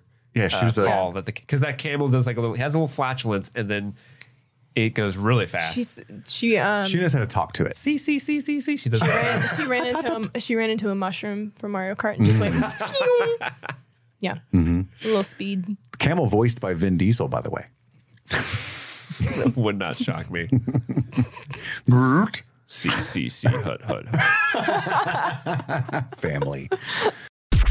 This episode is brought to you by BetterHelp. It can be tough out there as we try to navigate the many twists and turns that life throws our way. Not every problem we face has an obvious or easy solution, but talking through these issues can always bring major benefits. So whether you're dealing with a career change, relationship help, or just getting used to your new normal, therapy helps you stay connected to what you really want while you navigate life, so you can move forward with confidence and excitement. I myself have benefited from therapy. I have benefited from BetterHelp. I was struggling to find myself and figure out who I was post-divorce. BetterHelp matched me with an amazing therapist who taught me all about codependency, what it was, and ways I can combat it and realize my whole true self. So if it sounds like therapy is the right move for you, then give BetterHelp a try. It's online, convenient, flexible, and can work with your schedule. Filling out a brief questionnaire is all it takes to get matched with a licensed therapist, and you can switch therapists at any time. To start your own therapy journey, visit betterhelp.com/streamingthings today to get 10% off your first month. That's BetterHelp, HELP.com/streamingthings. It's the month of September, and with a new month comes a new opportunity for us to be thankful for all of the stream fiends who help us at Streaming Things keep the lights on and make this show what it is. So let's give a super patron shout out to some of our most ardent supporters on patreon.com/streamingthings. Thank you so much to Becky the Farmer, Kaylee Sampson, Stanton Valentino, Sunshine, Huckleberry Cauliflower, Optimus, Mike from New Hampshire, Brett X, Emily Scarano, Lil Tickler, Svento7, Jay Scramo, AK Ashley Ray, Adam Busby, Wendy O'Laughlin, Jason Hawkins, Butthorn, Conrad, David Malfara, Rabid Dog in a Barbie Car, Jose Ruben Cruz Rodriguez, Charlie Friday, Alexis Adler, Emmy, Joe Velez, Valerie, John Collins, Amber McVeigh, Amanda King, Trisha Bueller, Sun-Loving Mortal, Suzanne Rode, Jadinklage Morgoon, Jen Robinson, Kate, Kalisha Reeves, Aaron Armstrong, Kevin Strother, Jeanette Murphy, Ashley Powers, Stephen V, Casey McCain, and Enza. And with that, back to the show. And then, you know, I think if there's a misogynist comment from the Egyptologist. Yeah. What does a woman know? They are led by a woman. What does a woman know? Yeah, because Don't worry about them. Because the Americans are like digging in a certain spot, but they go directly to the Anubis statue. And Mr. Henderson specifically is like, do they know something we don't know? Like, why are they over there? Definitely not. Definitely not. They're led by a woman. Fucking nincompoop. And then Rick says, hey, I bought you some tools off the Americans, right? It's a gift that he got for her, is what he says. And then the warden says, when they go down into the hole, look for bugs. I hate bugs, which is a foreshadowing. Wait, hold on real quick. Did anyone notice the side swipe transition? Oh, that like is, George Lucas style? Yes, that was the only side swipe transition I saw, but I saw it. There's a barn doors transition. Oh, there is? Yep. Shut up. I noted that thing. Yep. I was like, that's how you know this movie's fucking good. I was like, all right, that shit fucking fire. You get some side swipe transitions or a barn doors. It was a diagonal. Oh, it was a diagonal. Yeah, crazy. Was that in this scene? Yeah, it was them When they went in the hole? transitioning. Into the hole. There are some like great team ups in history. There's peanut butter and jelly. There's peanut butter and chocolate. There's side swipes and desert films. You know, True. So good. yeah. So true. What is Tatooine. that? What is that awful stench, Chris? What is that god awful stench? The warden? It's the prison warden. They get in the hole. But she uses the mirrors for light, and that's what she had planned all along. She was doing that earlier in the scene upstairs, is what I was going to say. Upstairs. We do hear fucking bugs, not good for the warden. And then they end up creeping around. I hate bugs. There's a really extended sequence where Rick moves romantically to protect her and then pulls his 2 pistols out, and all the Americans are there pointing guns at them as well. They also have like a team of, indentured servants, basically, locals that they're paying, I assume, very little money. Like those are the actual extras. These are the actual extras, yeah. AKA red shirts. And they decide, Evie like sees a deeper crypt or a deeper level there. So like drops a pebble down and decides to de-escalate the situation because she's got another idea. So they go down under the statue to dig from underneath it and like trick them and pull everything that's in there down below. And he says, where's my smelly little friend, right? And it's the warden off hunting on his own. He thinks he found a bunch of jewels made blue gold, baby. Is that even a thing? It's not a thing, right? I've never heard of blue gold before. I'm blue. And then the doctor, he doesn't want... Apparently there is blue gold. Oh, it's a real thing? Now I feel dumb. I'm dumber alloy than the warden. An alloy with gold, with gallium or indium having a grayish or slightly blue color. Blue gold. But is it a natural like solid like that is, or is it? Is it typically scarabs? The ones I'm looking at are just rings, but Boring. Apparently it has its own Wiktionary. So back with the Americans, blue gold is also known as fresh water. I get it because it's blue like water. Yeah. The Americans are trying to open, I don't know, a crypt or something. Yeah, it's like a whole ass wall. And the doctor's a dick. He's like, no, let them open it. And then he like yells at them to keep doing what they're doing. And then they open it and they die.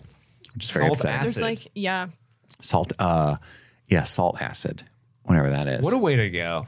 The worst. And then they accidentally find, Evie and Rick are having a nice little convo, taking a break from the digging they were doing earlier. And they accidentally find a sarcophagus. It like falls. It could have killed them. Yeah. Short movie. Well, I love, so they're talking about this is exposition kind of explaining for people like how mummification works. Cause not everybody would know how that detailed process goes. And the whole time, Jonathan is like faux golfing with a sledgehammer. Yeah. And I think Brendan Fraser's like, hey, if I ever die down here, make sure, don't put me down for mummification. That's weird. And Jonathan's like, me too. And he hits the wall, and that's what causes the cave-in to happen. Yeah. Classic Jonathan. Was the sarcophagus attached to the ceiling, or was it? It was inside the statue of Anubis that they were below. Was my thing, which she thought was weird. She's they're below Anubis. This is either a very important person to be buried in Anubis or someone who's done something very naughty. When she said that, I was like, naughty Joey. Stop, girl. Don't say that. There's a boy in my class. His name is Naughty Joey. We find out the blue gold are scarabs, and they dig right into his shoe, climb up his body, and into his brain. Oh, it's not good. And then we cut back to, I almost said Rachel, Evie reading the sarcophagus, and she says, apparently it's Voldemort that's in there. Yeah, I was like, is this his origin story? He that shall not be named. And then she realizes the thing is a key, the box, right? And that's when the warden runs headfirst into the wall in front of them. Which he did not deserve to die. I'm just going to say that right now. I was bummed that he died because he was so much fun. I felt like there was a lot more they could have pulled out of that character. Yeah. Yeah, but I feel like him and Benny were kind of the offset to each other. I don't think they could have continued to have those two characters together until the end. If there was like a climactic battle between Benny and the warden. The two pieces of shit. There's actually a lot of sad deaths in this movie. Yeah. I wouldn't have said that was one of them, but I like your take. Well, I just was like, he didn't have to die. He was a fun character to have around. I did miss him the rest of the movie because, he provided something enjoyable. Like, I was more attached to him than I was the Americans who are around a lot longer. Yeah, and I just was like, I do think the death of Burns is one of the most terrifying, sad things that I've ever experienced as a kid. Yeah. Like when they step on his glasses, it's just like such a mean, because it's fucking Benny. Yeah. Of course. Yeah, that poor dude goes through the ringer, specifically him. Yeah. I mean, Henderson's dead in like a second, but poor Burns has to like get his tongue and eyes ripped out and then live for a few days. Experience it again. Yeah. That whole scene, that's probably the worst scene in the movie, like from planning to execution. Which I guess, going back to my initial overall thoughts about it being a horror film, like I guess those scenes are what make it the horror film, like horror, but there are horror aspects. It's got elements, sure. like in the same way that Jurassic Park has some scary scenes, but it's definitely like an action adventure movie, right? Yeah. So the warden's death scene where he runs into the wall, that's actually a really impressive stunt because what's happening is it's the actor who's actually on a cable, and the cable has been measured out to stop before he gets within a quarter of an inch of the wall. So the dude's literally running full blast at that wall, and a rope is pulling him literally a quarter inch away before he hits it. But it's not the actor, it's a stunt double, right? It's a stunt double, yeah. Okay. But like how... That's like crazy. You measured this thing out, right? Because let me measure it myself real quick. I'm sprinting head first towards a wall. That better catch me before I hit it. That's wild. Yeah. Very scary. Or lawsuit. Yeah. I'll get paid way more than the extras if I hit this wall. Oh, we forgot to mention that the stunt that went wrong with Brendan Fraser at the hanging, because he actually got hanged and was rendered unconscious because he was actually being choked. Shut up, really? Yeah. Shut the front door. It was door. like a big thing where he collapsed and they thought he was joking at first, but he had actually got knocked unconscious because he was hanging for real. And he actually told the stunt coordinators, like, hey, I want it to actually be a little tight around my neck so the close-ups of my face are like legit looking. But he ended up hanging himself for real. The things we do for love. The things we do for love. Our art, man. Our art. This is when we find out about the salt acid, and then he finds scotch in the warden's bag, right? Digging around. Stinky fellow, but he had good taste. And it's like there's like another little like jump scare almost moment where he's like, let's see what the warden had in his bag. And you think, is Jonathan going to get the bugs? Yeah. Oh, no. Nope. Just some liquor. Some Glenlivet's, my dad's favorite scotch. I think it's scotch. Never drank it myself. I think you're right. And the Magi show up, guns blazing, as cops do. And it's the last one, I promise. And there's another good action scene, some tussling. I love the shot of Jonathan just taking swigs from the bottle and then occasionally shooting a guy. And then Benny doing the classic. He takes a swig, but then does the very dramatic like turn and look at the other Magi come in. And spits it in Jonathan's face. Blows it out into his face. Like, he sucks. Jonathan's so nice. Like, yeah, I'll party with you, even though we're enemies, you know? Yeah.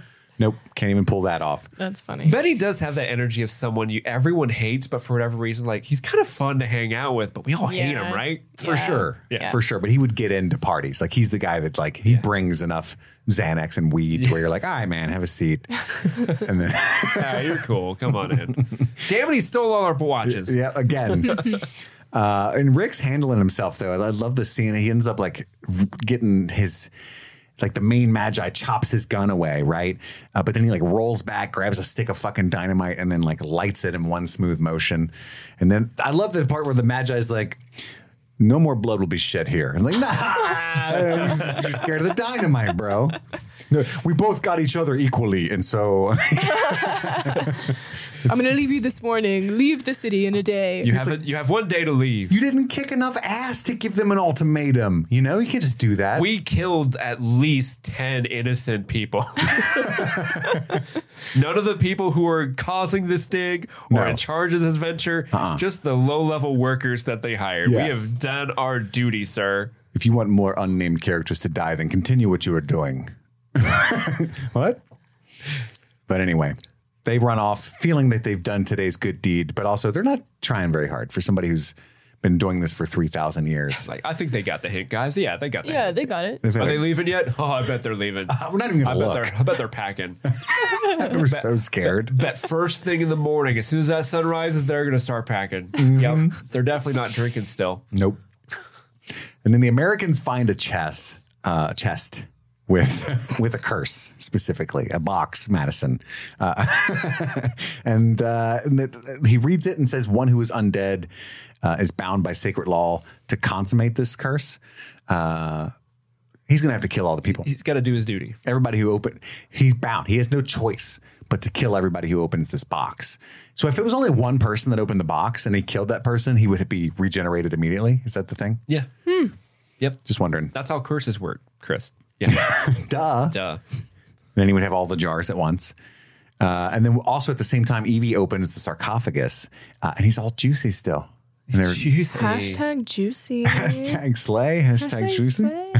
Every time I saw Mr. Vosloo in that like chainmail booty shorts. Juicy. He did have some cake.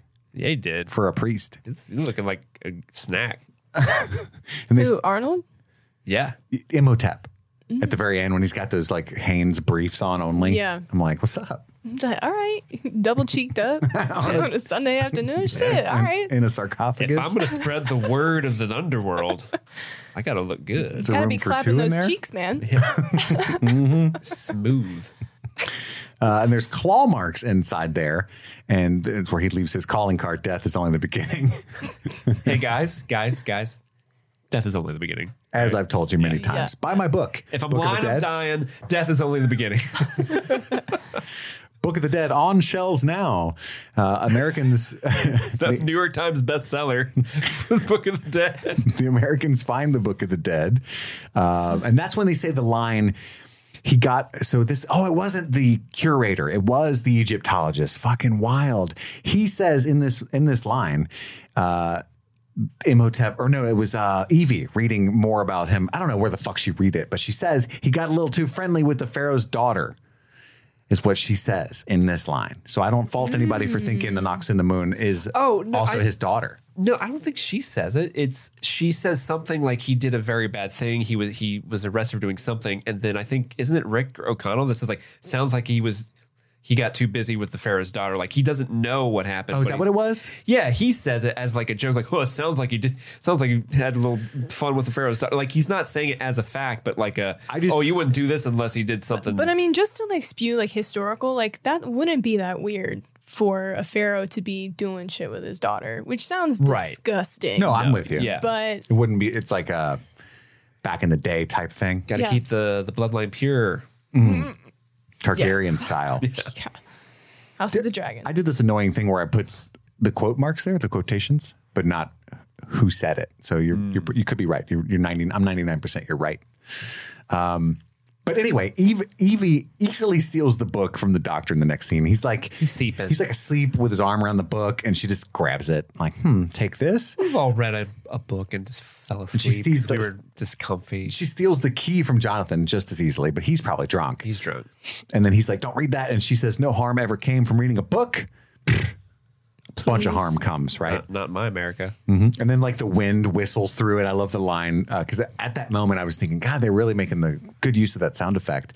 And at that moment, Rick O'Connell says, that happens a lot around here. Yeah, that was a good acknowledging the comedy there. And then the doctor wakes up, the Egyptologist wakes up really upset. Read from the book. I didn't like this line because it implies throughout it, Evie knows more than him.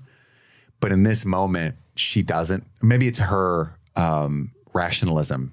Yeah, that keeps it's her her from lack of caring. respect for the superstition of the curse. True. Whereas this guy definitely has, because he's okay with opening the chest because he's like, well, we're not going to resurrect that dude. Yeah. Right. But then there she is resurrecting the dude. That's why he's like, oh, fuck, please don't. Please stop. I said, no. Yeah, bummer for them. Because if she hadn't done that. Yeah, it's kind of funny that Evie basically she starts what could be the countdown to the apocalypse, right? And no one ever brings that up to her. No one's ever like, why'd you read that fucking book? Well, that, Evie. pointing fingers doesn't solve anything. No, Steve. it doesn't. But like, I feel like that would happen. No, I would Especially have brought it up because I'm a petty bitch. Yeah. But I don't think it's right. Actually, I respect the filmmakers with having the restraint of not doing that. Also, at the end of this movie, how do they just accidentally walk in this giant cavern full of treasure that none of them found the first time we were here? Right? Yeah. I was super weirded out at the end of this movie this time. They got there it is. They got super hung up on that wall with the book in it, you know? Yeah. I was looking at the blue gold bugs. I'm drinking all that scotch. We did get shot at. That's fair. But anyway, yeah, she reads from the book. It's not a good sign. He's really upset about it. And immediately, locusts, because he says the 10 plagues of Egypt or however many plagues. I'm not a Bible reader, but there's locusts for sure.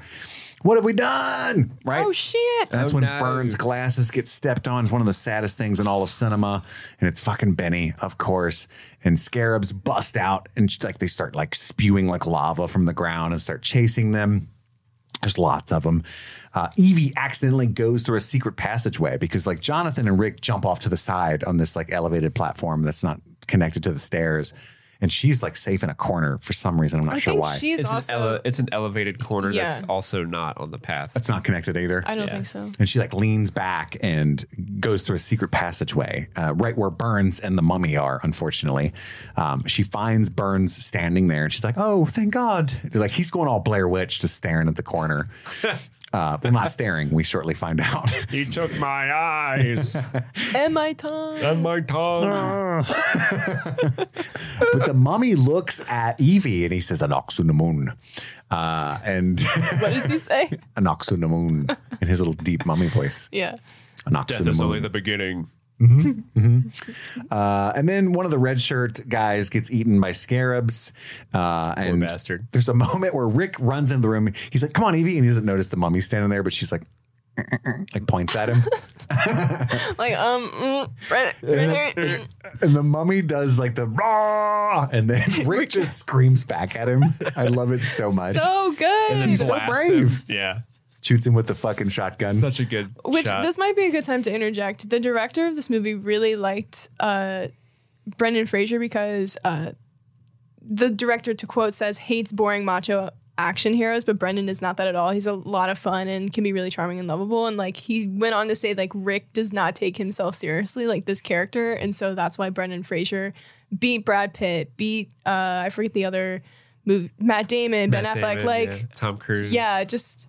And I feel like that scene in particular, just the screaming back, like, I don't know. I couldn't see any of them doing that in a playful, funny way. So they wouldn't have pulled it off as well, no, for sure. I just had to interject there with that comment. Because that's like a belly laugh moment when Yeah. he does this. It's so good.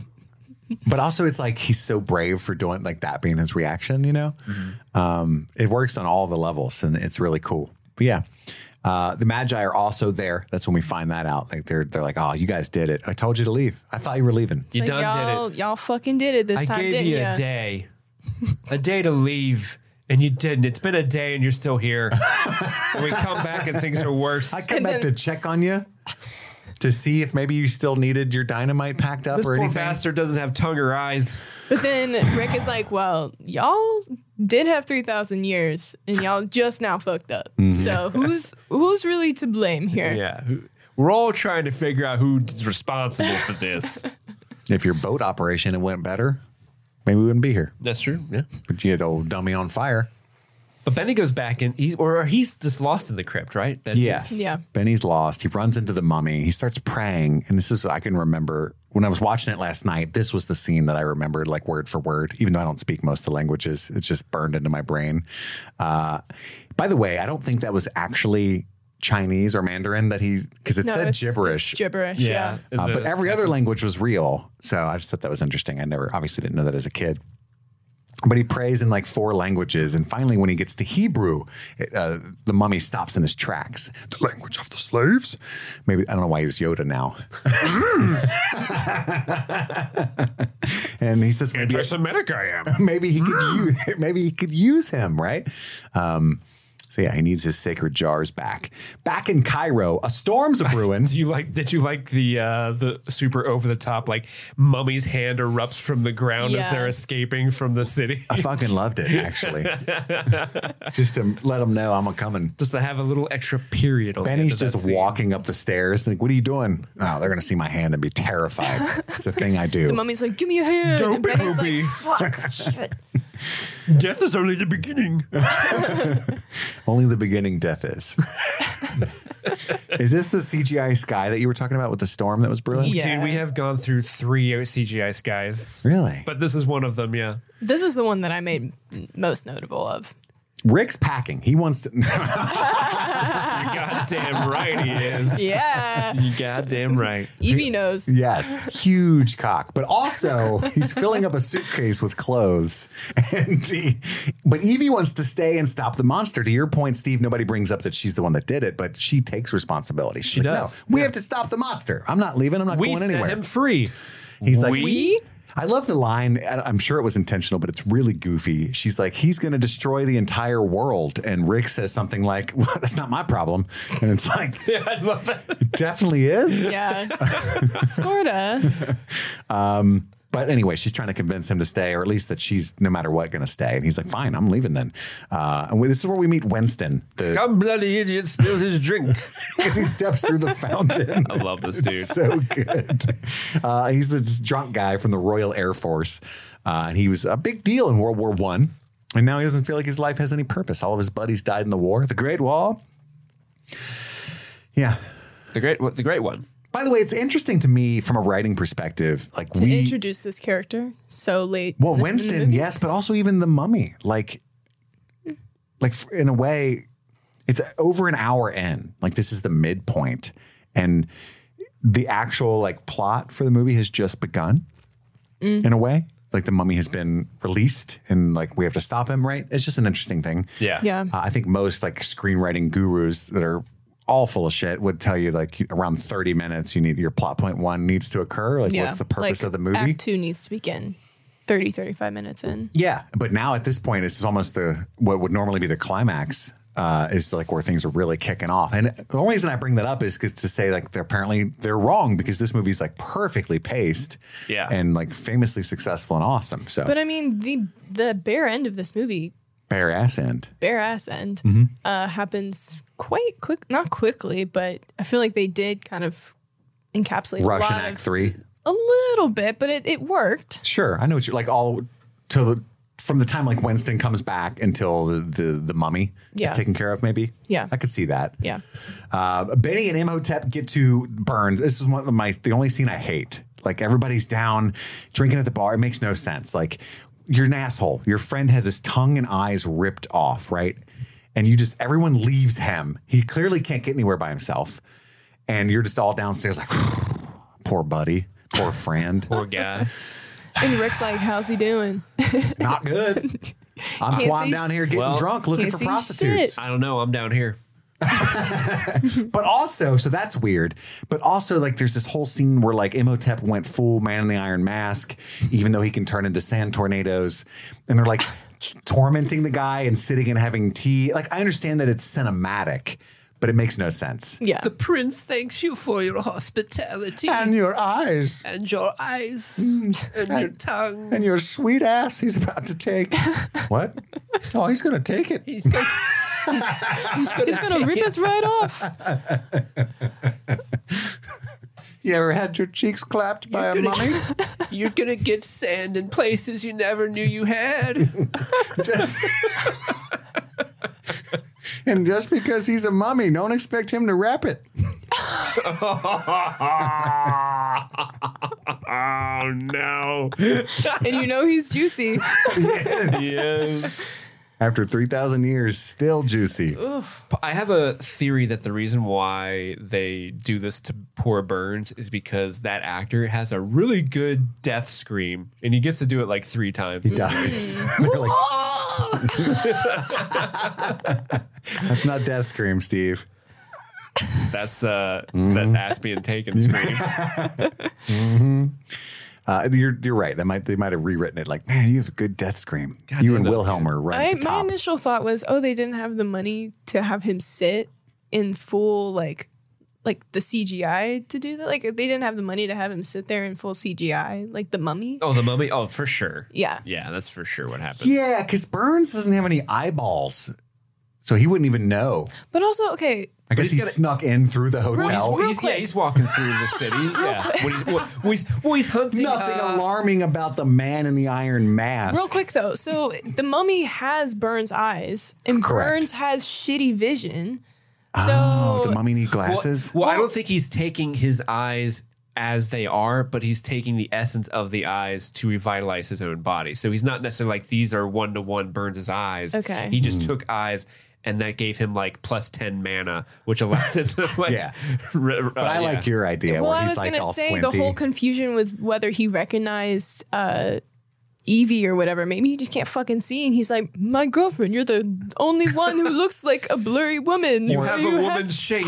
Yeah, you And have you're the to only be my woman girlfriend in this movie other than an ox and a moon. Yeah. Or let's be honest, he's no better than a man, and he saw Rachel Weisz. And he was like, I mean, I do miss an ox and a even moon, if the but motherfucker's damn. 3,000 years old, you can see Rachel Weisz's. Yeah. I saw Enemy at the Gates. Also, just We all know realize that that one. Rachel Weisz is the only woman in this film. Yeah, other than a Knox and a Moon, yeah. Yeah. And even she's like in it for what? Less than 5 minutes? And then, naked. And then a mummy. Yeah. And then a mummy. And then a mummy. But before that, she's mommy. Even her stunt doubles are dudes. Literally. I'm racking my brain. There is not a woman in sight. You're right. Unless there's literally like, the whole movie. I think there might be like some extras, but they're like very few and But far even between. the like extra zombies at the very end. Hotep. I think those are all men. They're all dudes. Well, I think when the locusts attack the city, I think there's women in the market. But that's like it.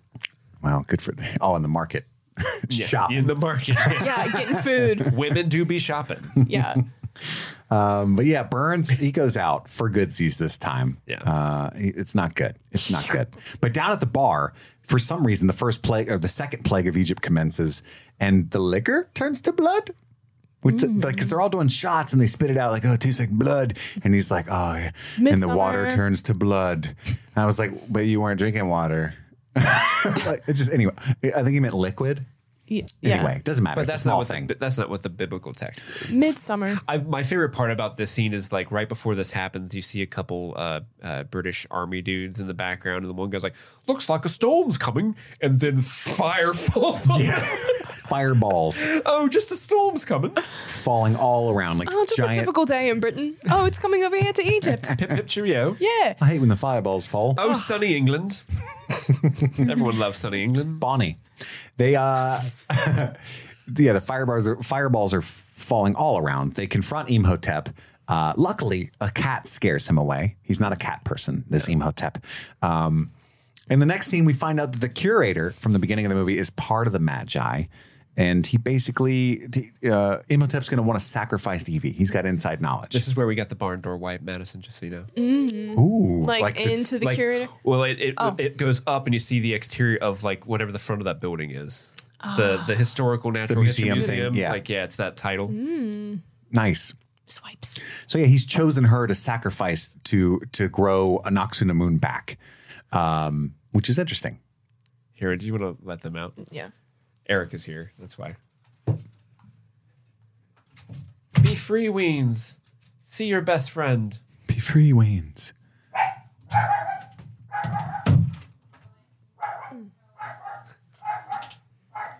Oh.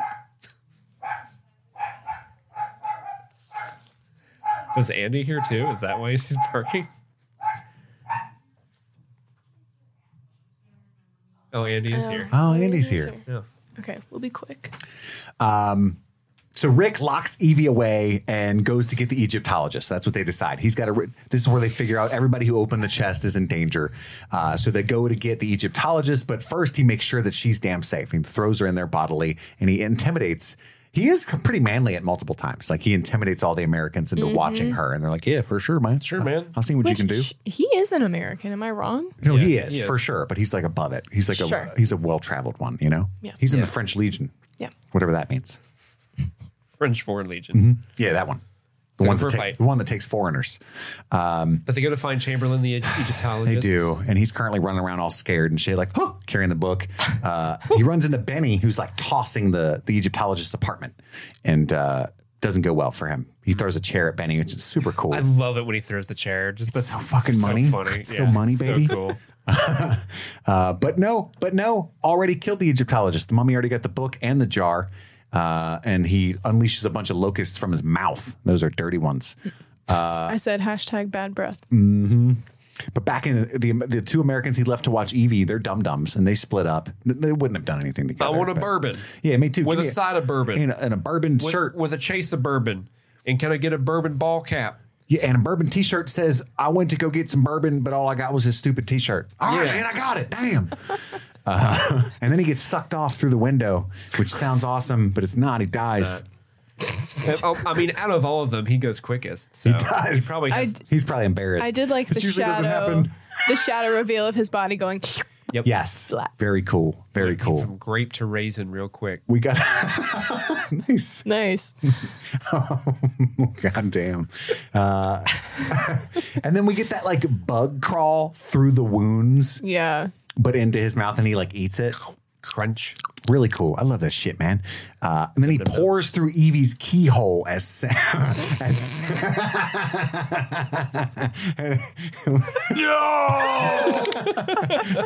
as sand. You know what I'm saying? Yep. Really cool shot. I'm just saying I loved it. I'm saying now. Put in your key. Don't mind me to And I love it on it. in. I love that she just went to sleep. Yeah. Like he threw her in the room. We're all going to die. I got to go. I'll be gone 20 minutes. I'm going to rescue this guy. And she's like, I'm going to angrily take a nap.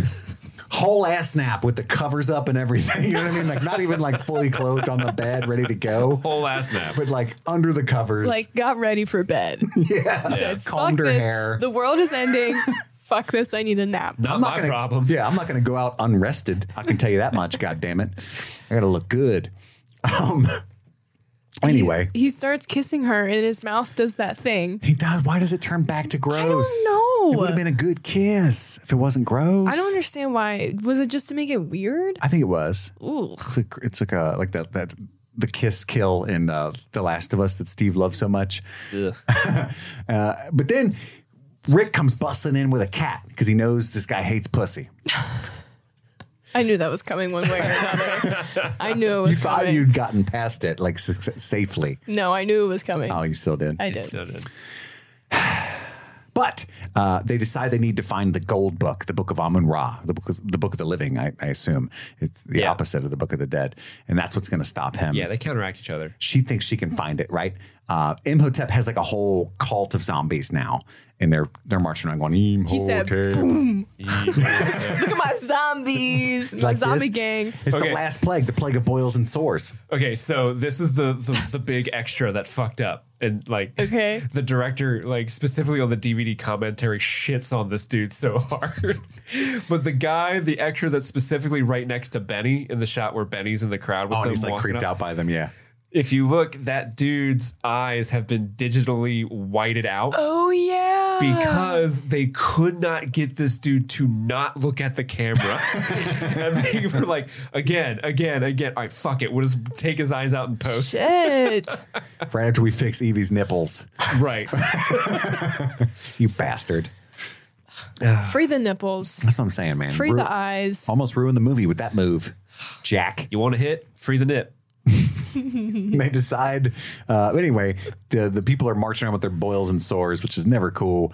And she realizes the gold book is back in Hamunaptra. Dang, shouldn't have left there. Under the statue of Horus. And it's in Horus. Dang, they swapped them. And then Jonathan has to quickly, on his feet, pretend to be in the cult to survive. That was funny. That was funny. Love that moment. That guy's awesome. John Hannah. Yeah, he's So great. funny. Really good physical comedian. But he hops in the car. God, I want one of those 1920s It was convertibles. nice. Don't you want one of those? Those things are huge. That thing's a huge ass Those car. motherfuckers are long, but also Yeah. small. Like, can you imagine just rolling up? Like, If I came up to your house and was like, beep, beep, you would go. You wouldn't even ask where. You're like, I'm here to podcast. Like, no. no. We're We're here- here to chitty chitty bang bang that shit. Let's go. Hell yeah, Steve. Me and you chitty chitty bang banging in my car. As we do. I'll be the sand, you be the keyhole.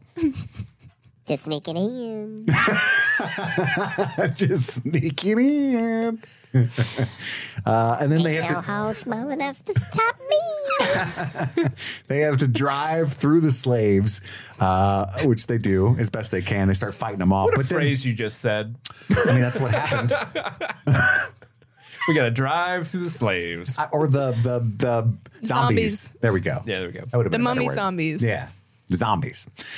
They get he says in that right before this in the scene, it's the Magi guy. I think he's like, he's made them the slaves. Yeah. So that's why I wrote that. Just to be You're clear. validated. I don't just drop that wherever. You're validated. Yeah. He does say that. Thank this you. is canon.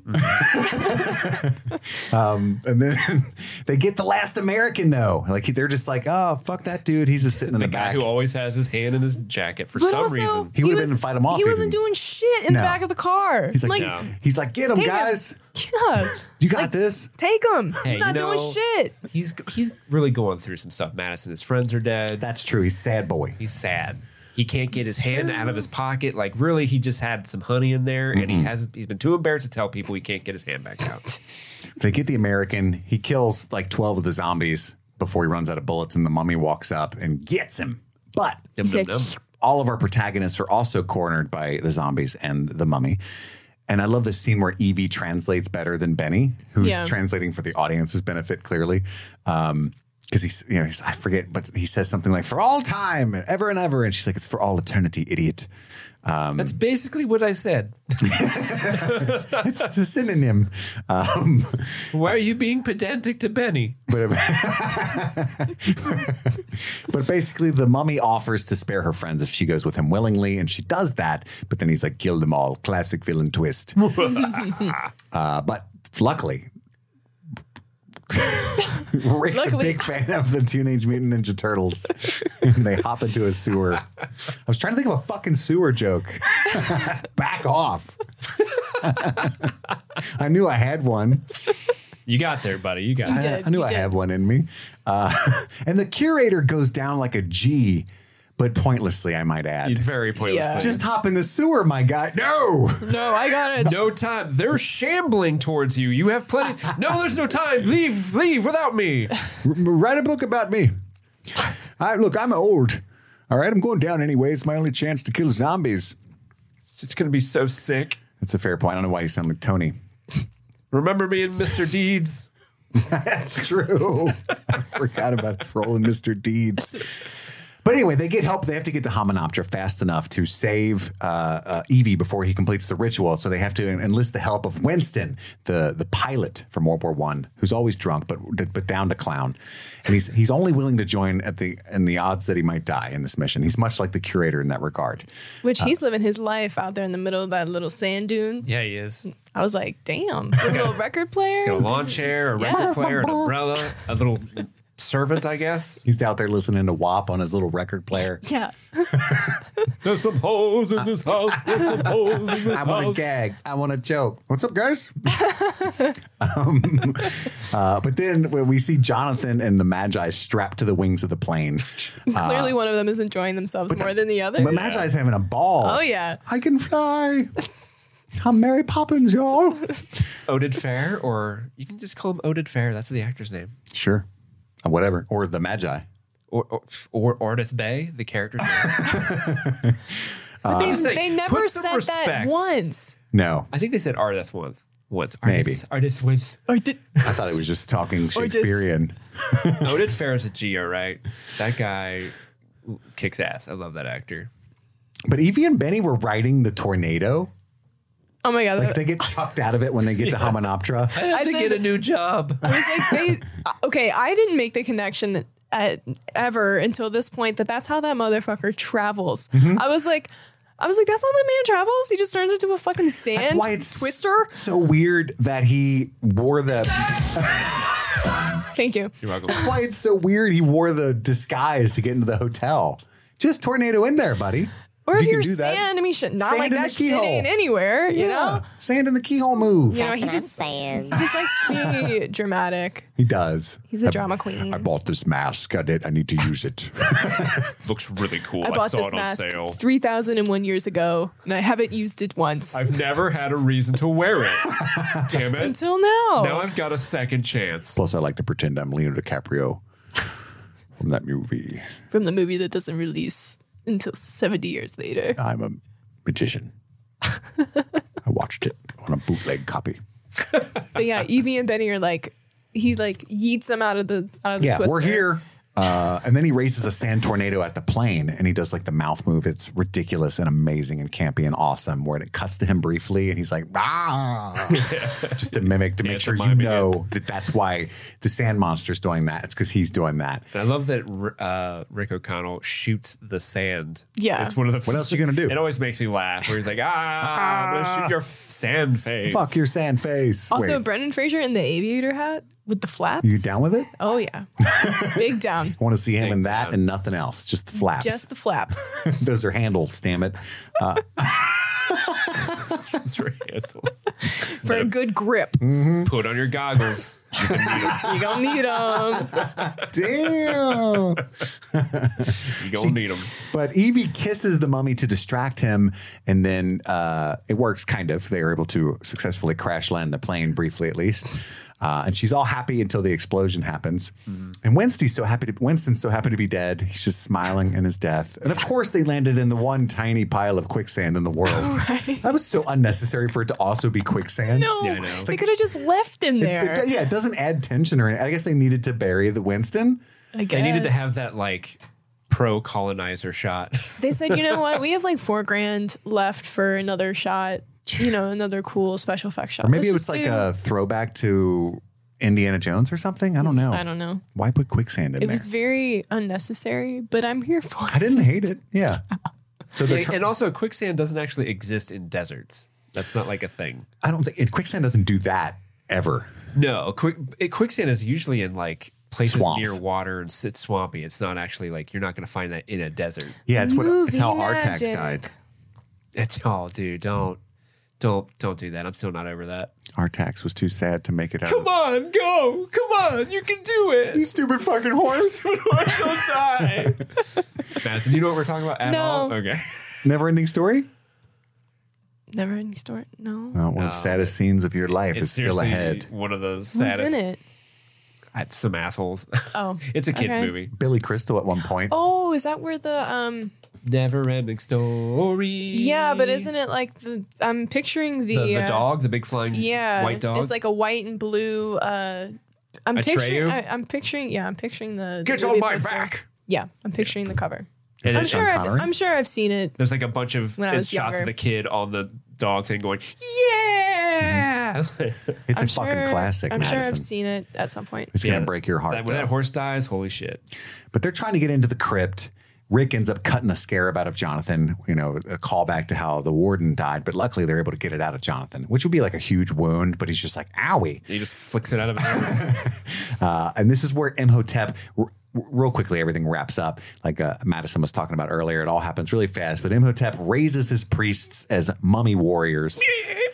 There's a bunch of cool fights. Rick, that mummy has like weird like noises. I forget. Did we mention, just to backtrack real quick, when they're going to approach Winston about taking the plane to the place, Winston was like, "What's gonna happen?" And Rick was like, "Oh, save the damsel in distress and save the world." And I just thought, again, bringing attention to like the obvious tropes that this movie is like going along with.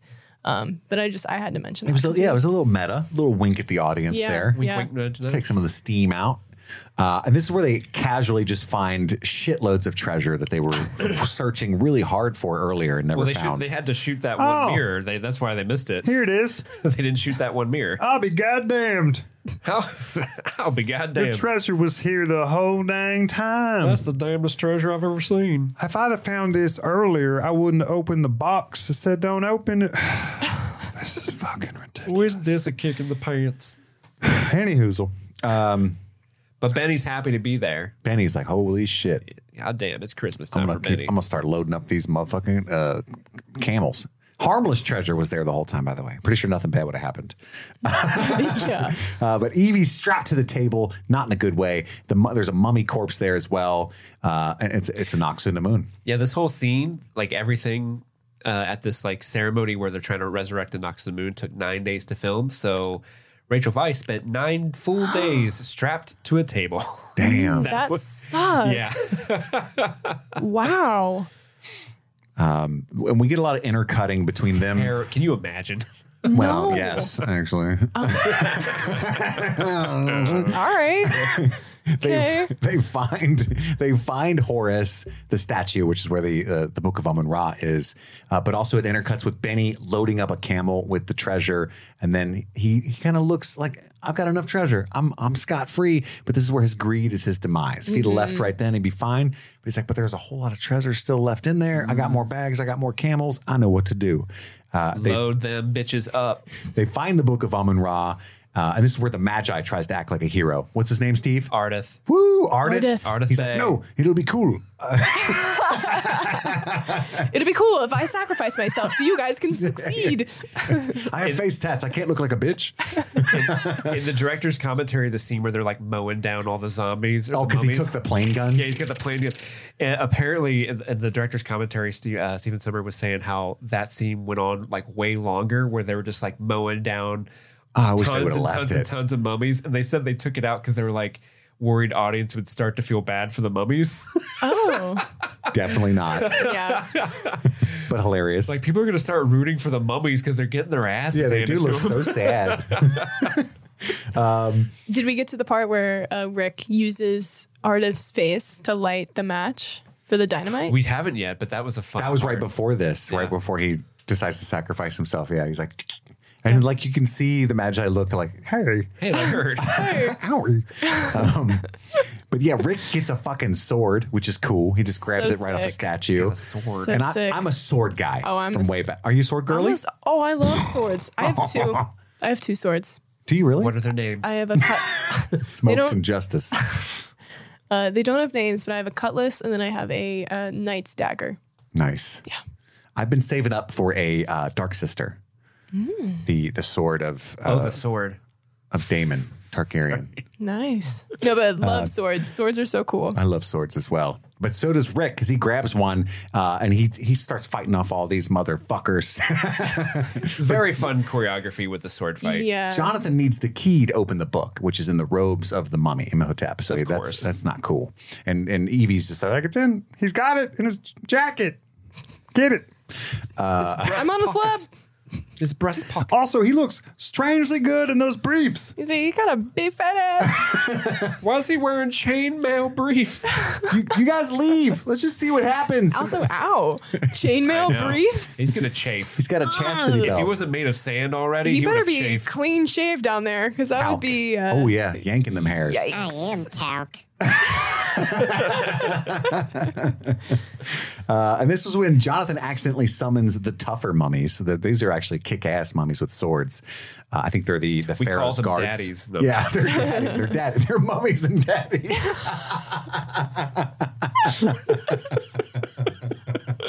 It's true. That's awesome. But they run around. Rick mostly runs because these are real scary ones, and they're like run up the fucking walls and shit. I know. I have written Spider-Man ? These motherfuckers acting like Spider-Man. But Evie tells Jonathan, if you finish the passage, you'll be able to control them, idiot. And so he keeps trying to do that, but he can't decipher one of the symbols, and she has to help him while she's being choked out by Anaxundamun. She has to help him translate it. Amephis, I think is what she says. Doesn't matter. Eventually, he succeeds and tells them to kill Anaxundamun, and it's heartbreaking, honestly, because you get to see Imhotep lose her yet again, even though she was all scary and stabby this time. It wasn't her fault. You hate to see mummy on mummy hate crime. Not good. But Ricky, that's my friend. Yeah. He begins fighting Imhotep in earnest now. And that's when she finally opens the book and reads from it and makes him mortal. Like it's like this chariot runs through him and you're like, oh, but he's fine. It like takes his soul away. Immortality. And he comes back all confident. But then at this point, he's So is there another version of him in the afterlife that's like, oh man, that sucked when I got pulled away by the I miss chariots. you. I miss my other body. He like daps him up when he gets down there. But no, even the second time he dies, he says again, death is only the beginning. Death is only the beginning. That's my calling card. Yep. It's only the beginning. Damn it. But Benny, being greedy with more gold, he flips and being lazy, he takes a break is what really outdoes him. And he flips a lever to close the entire tomb. He hits the master switch because there was somebody It's who like a said how self-destruct. like the pharaohs had a self-destruct switch at some yeah. point in the beginning to like bury the whole city. That's great writing. They And did of course, mention it. Oh. Benny throws his treasure on the master switch. Oh. I know. I was Like a always dunce. wondering what that was. I didn't realize that was a callback to something earlier. In the Yeah. film. Nice. I forgot about that. Good catch. And then Jonathan drops the Book of the Living like an idiot. Solid gold, amazing Yeah, artifacts. and then Evie goes back and is like, Jonathan, you fucking idiot. What the? And then he's like, no, come on, let's go. And then it plays in the opposite when he's In the treasure room. In the treasure room. Can And we he's just- like, Can we No. And Evie's like, no, let's go. Benny doesn't make it. And Rick, He doesn't. Benny does not make it. Benny doesn't make it. Well, I After mean, literally, he's trying- crawling, and then Rick tries to save him. He's like, he's gonna. He's a good person, even though you're a complete piece of shit. I don't want to see you smushed or eaten by bugs. Whatever's going to happen, I'm not sure. One of those things. But no, he's like, oh, but he's not sad. He's not that good of a person. No. Goodbye, Benny. Goodbye, Benny. I got so much anxiety when Benny was like in that chamber and the ceiling's coming down on him, and he barely like kind of makes it out to the staircase. Like, Would you ever think to yourself, like, I wouldn't even have tried?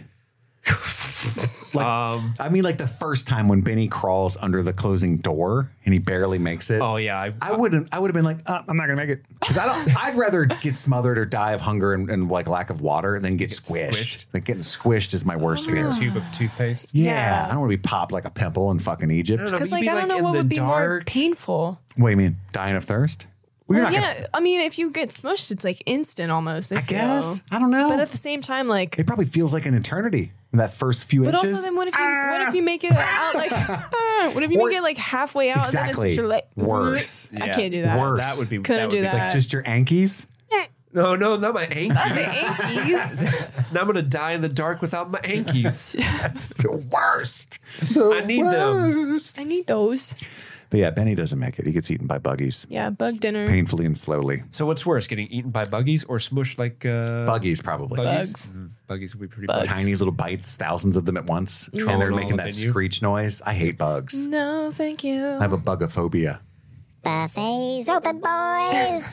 That's all the bugs. Num, num, num, num, num. Num, num, num, num. And then the whole city crumbles. Like I'm they going just for seconds. they just keep a running and everything keeps happening. It's never over.